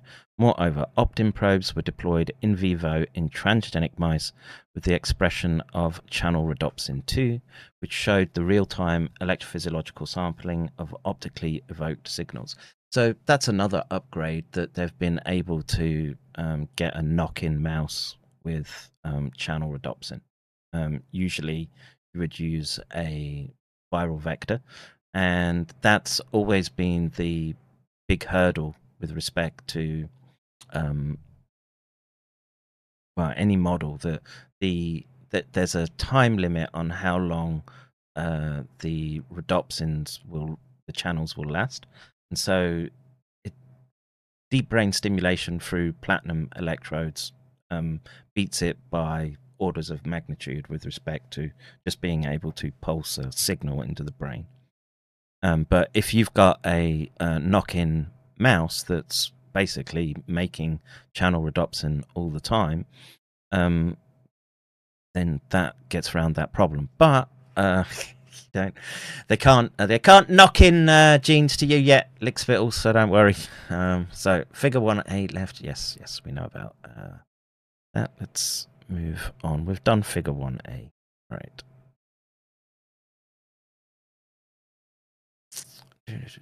So stiffness, we've done that.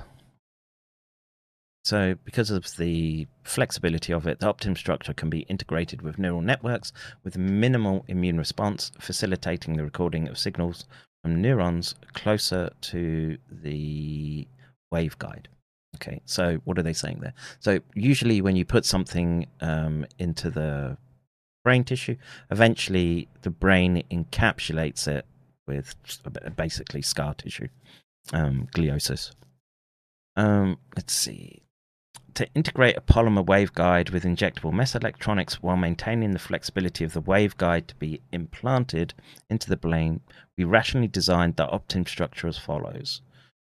The methods and figures S2. The optim structure is composed of 3 distinct functional parts: platinum electrodes for electrophysiology, waveguide for optical stimulation, and 3 digital I/O pads for electrical connection. The recording electrodes and I/O pads are electrically connected by the stem part, thick red region. The waveguide can be further divided into 2 parts, including one for neuron stimulation, the other for polymer optical fiber coupling. The waveguide was also designed according to the following specifications. The waveguide is fabricated using a thin and soft SU8 polymer.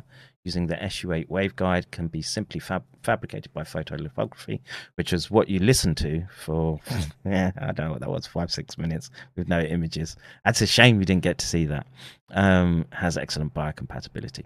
The waveguide is positioned near the stem part to prevent it from overlapping and tangling by leveraging the strength of the stem.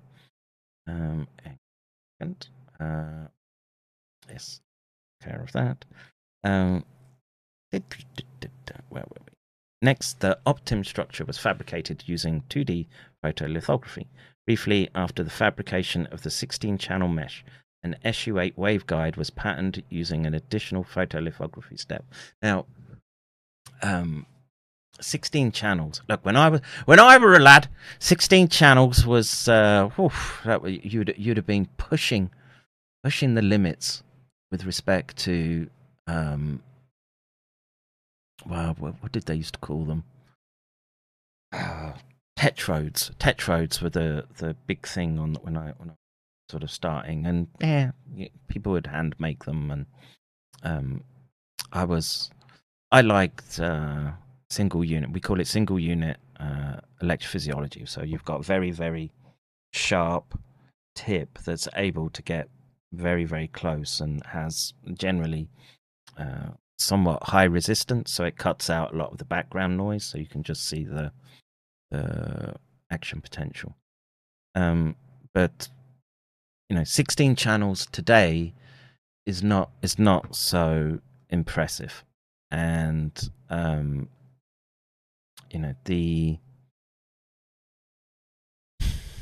chances of you being able to modulate behavior through a setup like that, I think, would be very, very limited. Again, maybe I'll be surprised. So, to assess whether light can propagate through the SU8 waveguide in the Optim, we performed a coupling experiment between the waveguide and a tapered optical fiber. First, the Optim was placed in silicon oxide substrate, and the substrate was cleaved to expose the two ends of the waveguide. We precisely aligned the tapered optical fiber measurements. Careful vertical adjustment was performed using a 3-axis stage. A main experiment showed light propagation through the 15mm long SU8 waveguide. So they've got to have something coming out of the skull of the mouse, right, to be able to guide your LED light into. So this is what they're talking about here. We asked whether it would be possible to efficiently couple light from the tapered optical fiber to the waveguide without cleaving the substrate. To this end, we designed the coupling part of the waveguide and a 3D trapezoid shape, which can increase the misalignment tolerance between the fiber and the waveguide and eliminate the cleaving process. Fabricate waveguides with the design coupling part. Several photolithography steps were performed.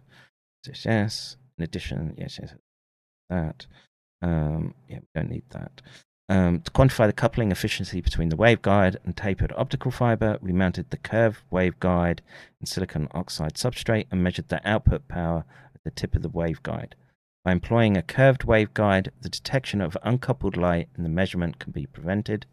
The tapered fiber was aligned with the trapezoid shape coupling part of the curved waveguide.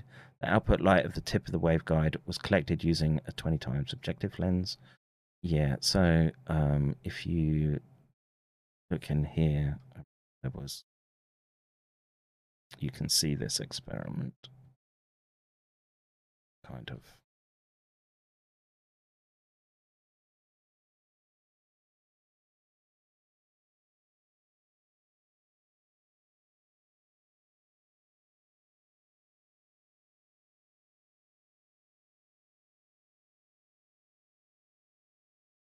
So it's all very dry, but it's important to understand where the technology is at, and they're talking about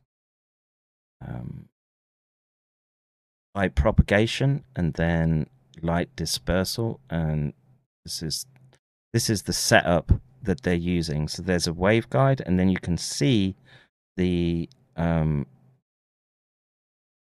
guess where they've done the photolithography of the mesh, and you can see that it's going through, and then it's going orthogonal to the input light through the waveguide. I don't know if that's visible to you on the screen. So it's amazing once you start getting down into like the practicalities of just getting stuff into the brain, and things bending, or usually that's catastrophic. So yeah, it's an interesting little technique that they're lining up for you. There's the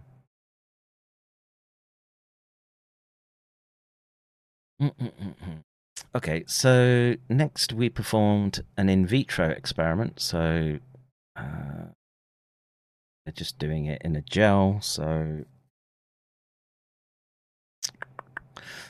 figure 3, in vitro demonstration of injectable optical microscope image showing the in vitro implantation of the optin in hydrogel. Oh my god, hydrogel! Don't tell what was their name?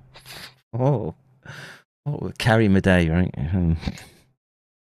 The tip of the waveguide and the 16-channel platinum recording electrodes were implanted into hydrogel. The coupling part of the waveguide and I/O pads in the mesh were laid down.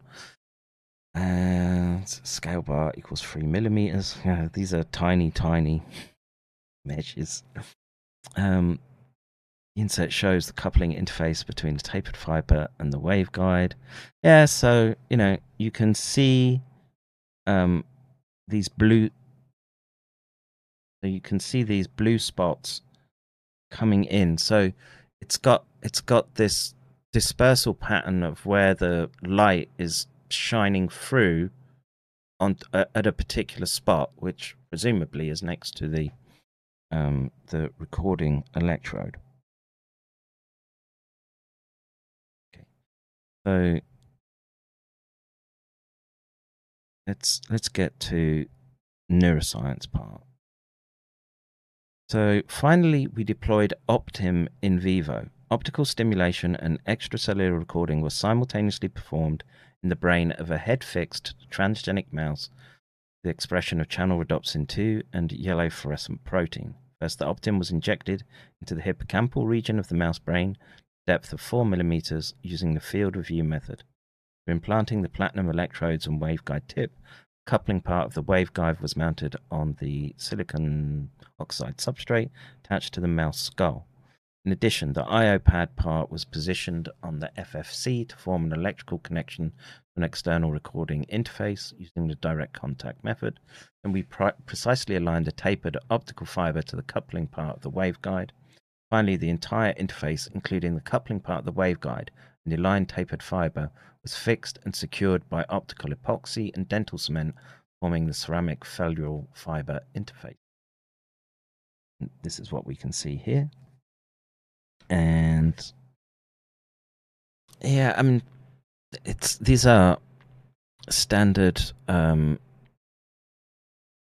techniques somewhat.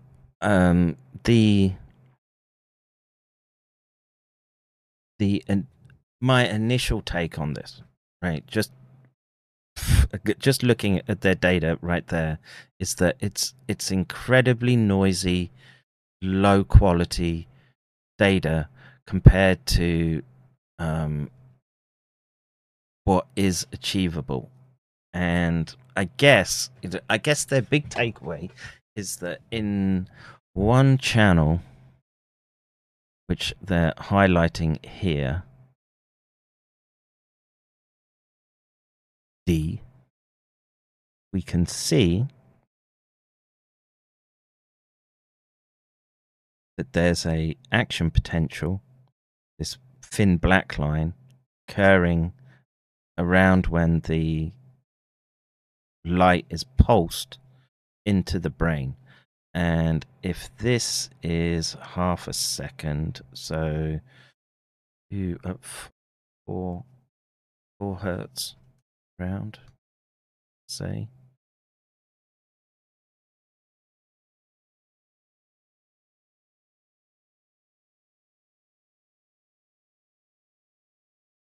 Hertz pulse width of 5 milliseconds.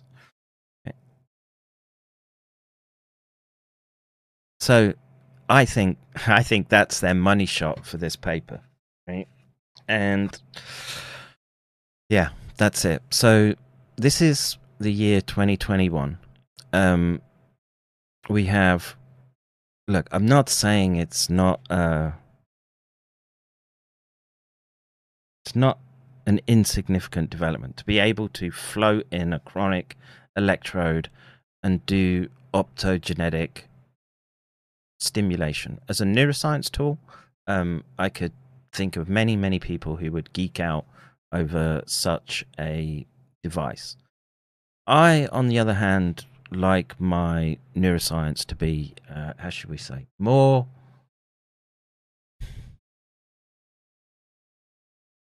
encompassing. I want to see rapid changes in behavior, switching of behavioral states from, say, a pathological state to a something approximating more normal behavior, or taking normal behavior and shunting the animal into a diseased phenotype, if you like. But this is state of the art right now with Charles Lieber, and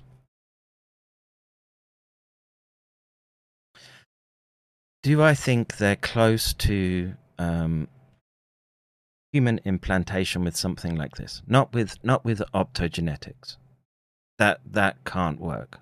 Or it would be a limited intervention in human beings, because you need that channel rhodopsin to be able to modulate the network that you're stimulating. And again, what I would emphasize is that there's no behavior response in this paper. Now, is Charles Lieber got some lab in China where they're able to, how should we say, push the boundaries with respect to ethical work and interventions? See, what do you think is going on here with this trance-like Senate aid? Fez Woody, I looked at that. I believe that to be what's called Parkinsonian freezing, and it's common in someone like that who's being treated. He's taking L-Dopa and other anti-Parkinsonian medications. So, are we at this breakthrough point? Are we at the call it the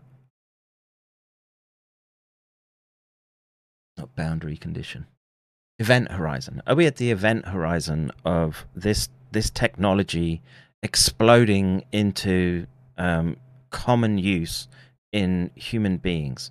Not yet. This part of Neuro-Strike is way behind the viral interaction, and the viral interaction is purely a negative impact.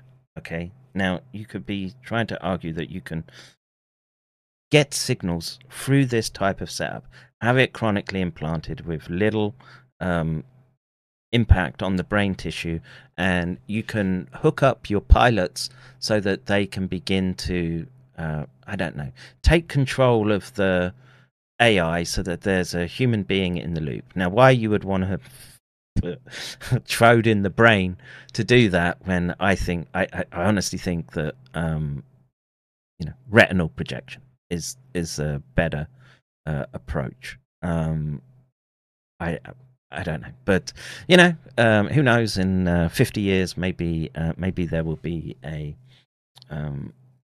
functional use for this. And so this is obviously one method, and another one that I want to get to is this one, carbon nanotubed based flexible and stretchable electronics. Now, this is not so much about the brain so much, but it's there to sort of indicate that these sensors are being developed such that you could again. So what's the direction that they're looking to go with respect to augmentation of the battlefield soldier? So exoskeletons is a big one, right? If you can have a exoskeleton suit, so you can carry 3 times more than the average soldier, and you can march 20 miles with that and get into a gunfight at the end of it, then I don't know. I can see why people would put that in, but you need like a full spectrum covering of the body to be able to sort of do that. And so flexible electronics that would be embedded on the skin or under the skin so you could get muscle activity would be a direction that you would go in to augment your brain machine interface. And there was one other one which I wanted to look at, which was again Charles Lieber, which is stitching flexible electronics into the brain. Did I have another one which was there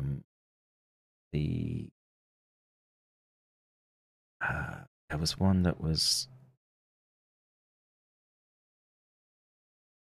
this one I wanted to look at, but it's 3 a.m. right now, and I'm going to do this one in the next one in lieu of getting to this paper, which is the magnetoelectric nanoparticles. And we'll look at where this technology is and what I think are the limitations. And just seeing neural activity is not enough for me, right? I want to see changes in behavior, and I want to see you be able to go in and modulate that behavior. And there's not many people who have done that. And yeah, I'm one of them. I can sit back and wait for the world to catch up. And I thought about going through. Maybe what I'll do is a more formal presentation to give an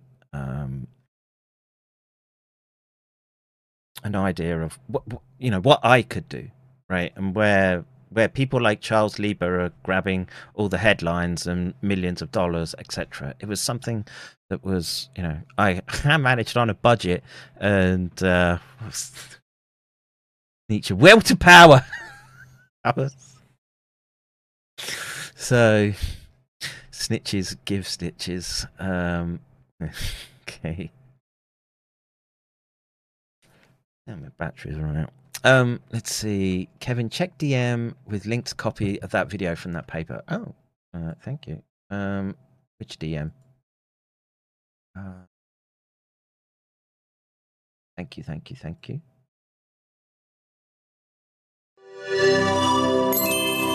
Aha, is that working? Yes. This method can help answer key questions in the field of neuroscience, such as how aging processes manifest in the brain, how the brain develops, and how brain diseases originate and progress. The main advantage of this technique is that mesh electronics do not elicit a chronic immune response in gliosis once implanted into the brain, and allows for seamless integration with the surrounding neural tissue. Demonstrating the procedure will be Tao Zhou, a graduate student in the Lieber group, and Jungmin Lee, a postdoc in the Lieber. Is there a Senate subcommittee in COVID right now? I don't know. I'm going to bed, so you can watch it. Lieber group.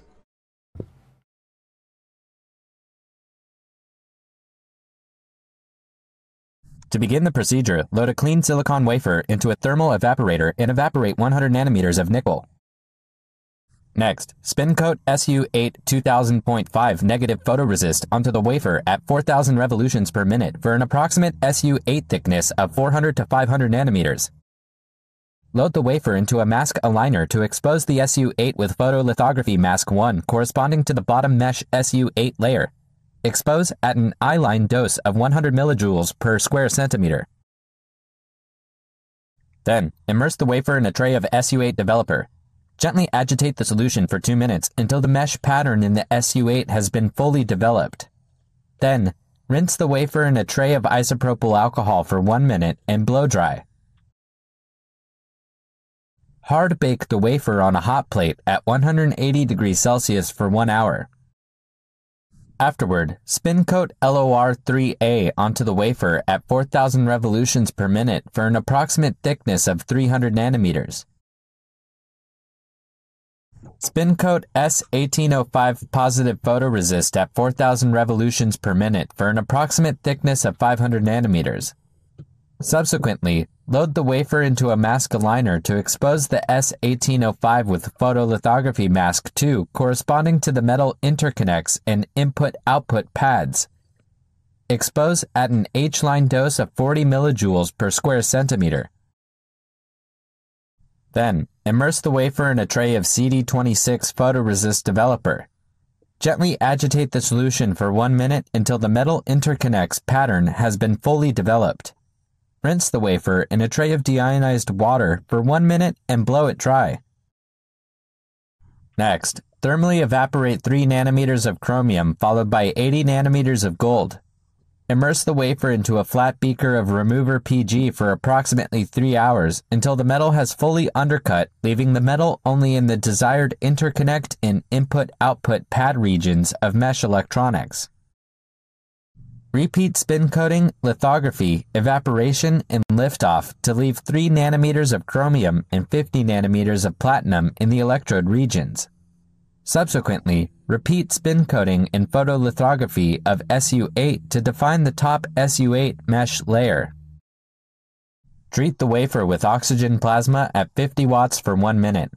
Afterward, immerse the wafer into nickel etchant solution for approximately 3 hours until the mesh electronics have completely been released from the silicon wafer.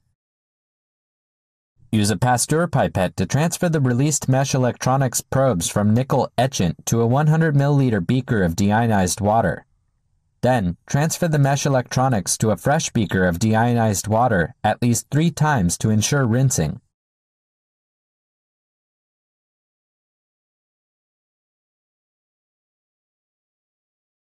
To load the mesh electronics into a needle, insert a glass capillary needle into the 100 milliliter beaker of PBS containing the mesh electronics.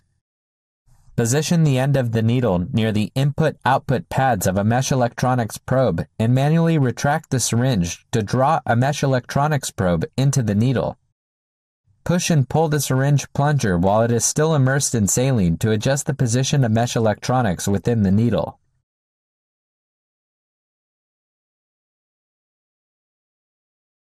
To inject mesh electronics into a mouse brain, use a dental drill and stereotaxic frame to open a craniotomy at the desired coordinates on the skull. Open a second craniotomy away from the injection site for the insertion of a stainless steel grounding screw or wire. Then, fix a clamping substrate to the skull with dental cement. An approximately 1 millimeter wide cut in the substrate improves the reliability of the folding step later in the procedure. Afterward, mount the pipette holder with the needle containing mesh electronics into the stereotaxic frame using a right angle end clamp. Attach the side outlet of the pipette holder to a 5 milliliter syringe fastened in a syringe pump with a 0.5 to 1 meter long capillary tubing. Then, use the stereotaxic frame to position the tip of the needle at the desired starting location within the brain. Position the camera to display the top of the mesh electronics probe within the glass needle.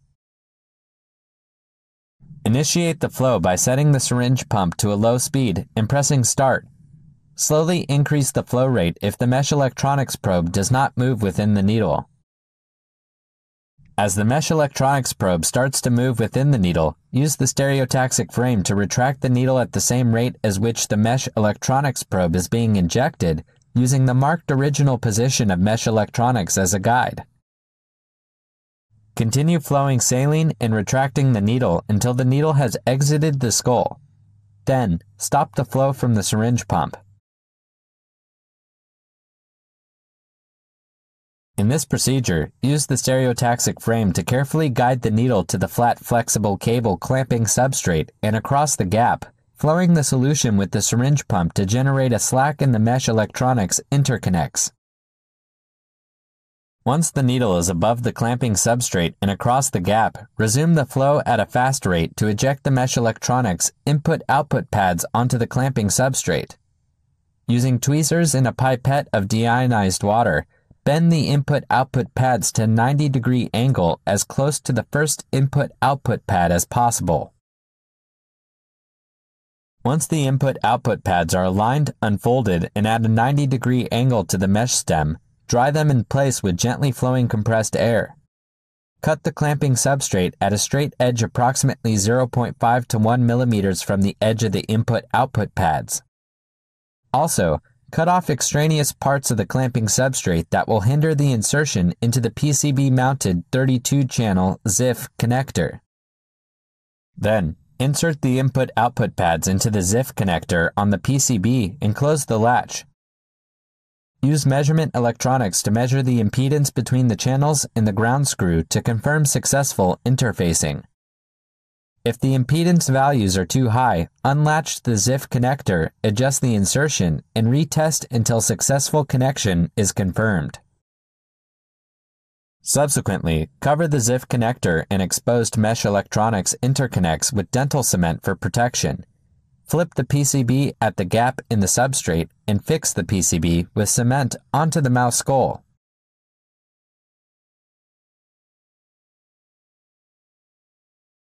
For freely moving recordings, release the mouse from the restrainer after inserting the preamplifier PCB and grounding the reference screw. Record for the desired length of time using the data acquisition system while the mouse behaves freely.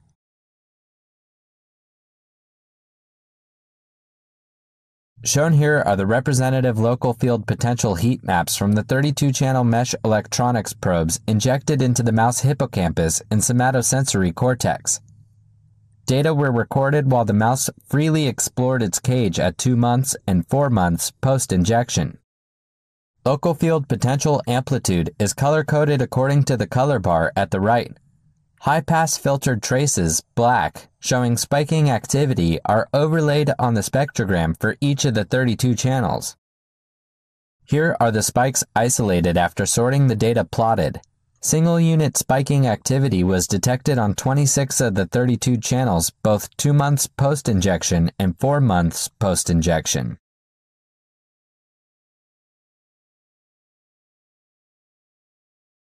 While attempting this procedure, it's important to remember to test the I/O interfacing to confirm successful electrical connection to the mesh electronics probe. The measured impedance helps troubleshoot the source of any problems and is critical to identify issues with interfacing or fabrication. Following this procedure, histology can be performed in order to study the cellular environment around each recording electrode. Unlike conventional rigid brain probes, mesh electronics can be left in the tissue during histology, making it possible to precisely correlate. See, that's a good feature. Yeah, I mean, there are many, from a research perspective, there are many enticing aspects to this. It ain't rolling out just yet in your Neuralink, and you know the Neuralink are in contacts in the order of, I want to say, hundreds and thousands. Electrophysiology data with immunohistochemical analysis. There we go. So, freely as the mouse goes to the end of its cable length. Well, yeah, you know, again, there's limits, right? It's moving freely within the cage, right? So, I would use the definition of freely moving animals in the cage and getting real-time behavioral data.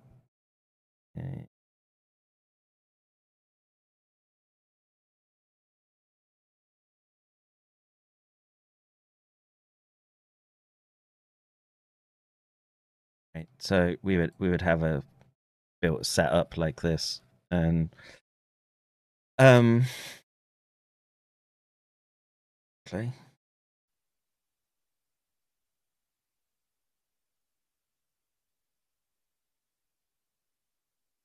So we'd have that sort of setup, and he was a funny monkey. He always had this, oh God, how are they?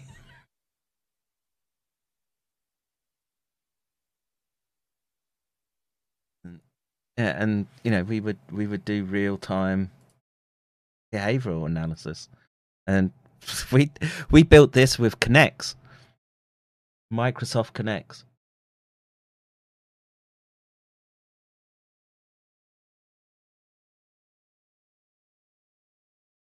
And that's what we would consider freely moving, right? It's not restrained, and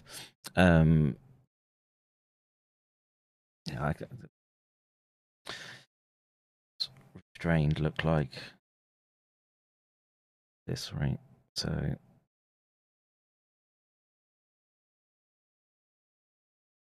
and I was really, really proud of this, to be able to modulate reward driven behavior and switch it off, and but it's in the current environment, it's incredibly dangerous dual use type technologies, and I don't want anything to do with it. I don't believe them that they're just interested in helping kids or grandpa and grandma.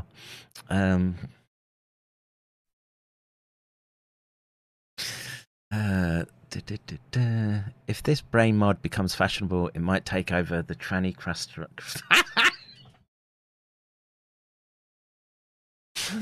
Yeah, I guess. Monkey wants to swing from the branch. Yeah, look, man, it's not a nice environment for the monkey, right? It's we did our best for them, but would I want to be a test monkey? No. Do I like the idea of the Klaus Schwabs of this world dictating my cognitive space, my behavioral space, my sovereignty? No, absolutely not. And until we have a discussion about what this technology means, and this ability to shunt behavior one way or another. And look, man, like I say, I'd have sold you all down the river. I'd have been able to cure your gambling and your alcoholism, and we'd been able to detect you doing the like lead up behaviors, right? When someone's like going to do something, often it's expressed outwardly, and we could use that as prediction coupled with brain pattern activity, and then what? We're gonna stun you with DBS. The thought now mortifies me.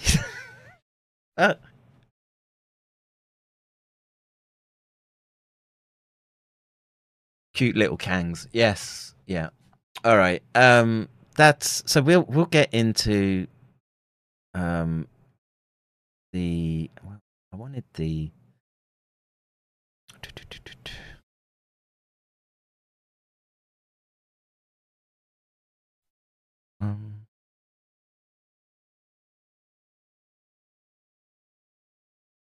I had one where it was carbon nanotube. I want to say it was a Lieber paper, but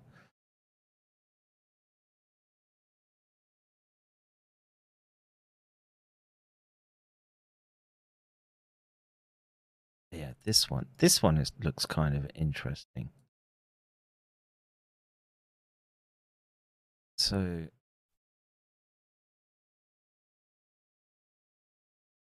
vascular cording probes.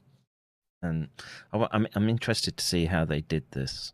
So, but you know, I don't think anyone's going around and putting this type of shit in their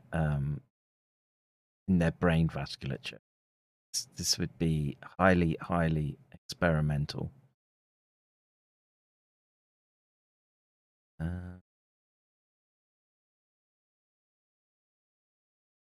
But like I say, he's got some. We exploited the established surgical procedure used for rodent stroke models, middle cerebral artery occlusion, without introducing an occlusion. Okay, common carotid artery bifurcates into external carotid artery. Okay, so just shunt it up there. Yeah, well.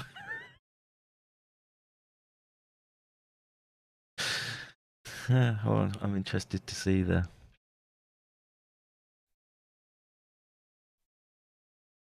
Yeah, so we were looking at this. So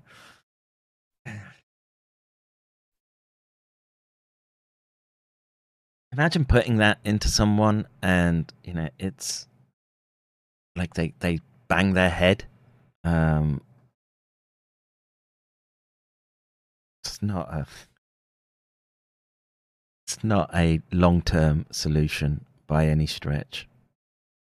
But you know, they're certainly having a go at it, and I do not want to take from the engineering achievements here. It's not a easy job to undertake. I mean, a lot of electronics fabrication, of course, is automated now, but to get it into a living organism, and you know, a mouse is still pretty complex. It's fiddly surgery to do. That's why I preferred working on monkeys. But again, you know, what are they getting? Recording. Okay. I'm not that impressed. Not really. I don't. You save a few nanoseconds, maybe.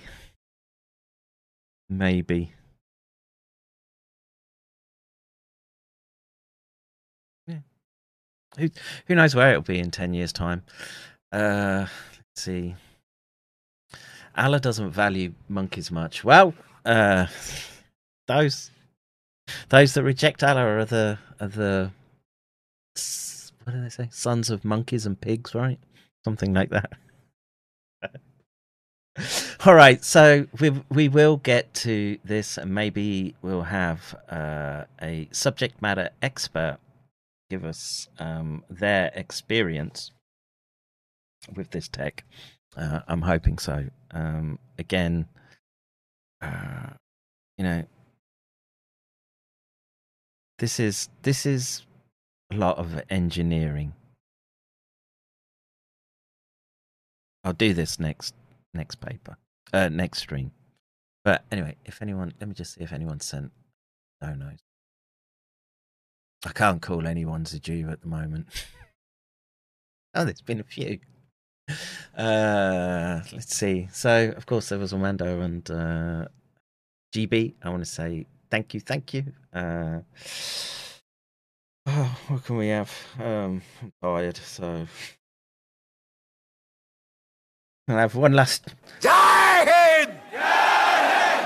All right, I'm out of here, folks. We'll continue down Neuro-Strike. Like I say, I think the technology around the viral stuff is something far more worrisome than hobbyist electronics shunting it into your brain. But that's just me. All right, take care. God bless. I will see you in the next one. Oh, maybe I'll be able to talk with Armchair Warlord. So maybe we can have an Armchair Warlord, get another subject matter expert, rather than me just prattling on. All right, I'm out of here. See ya. Bro, you don't know how angry I am I was just leaving for fucking work. You do not understand how fucking pissed off. After reading that little line, I will be arrested for not taking a fucking vaccine. Fuck these cappers! I will fucking kill each fucking capper, I swear! This is not a fucking joke anymore. This is fucking dead serious. I am fucking dead serious. These people don't know who the fuck they're actually playing with. Fuck these cappers. No fucking vaccine or mRNA will ever flow through my fucking blood. Never! I will fucking die! Fucking fighting for my fucking beliefs and my fucking forefathers and my fucking lineage! Fuck these motherfuckers! All that I like this guy. Send 45,000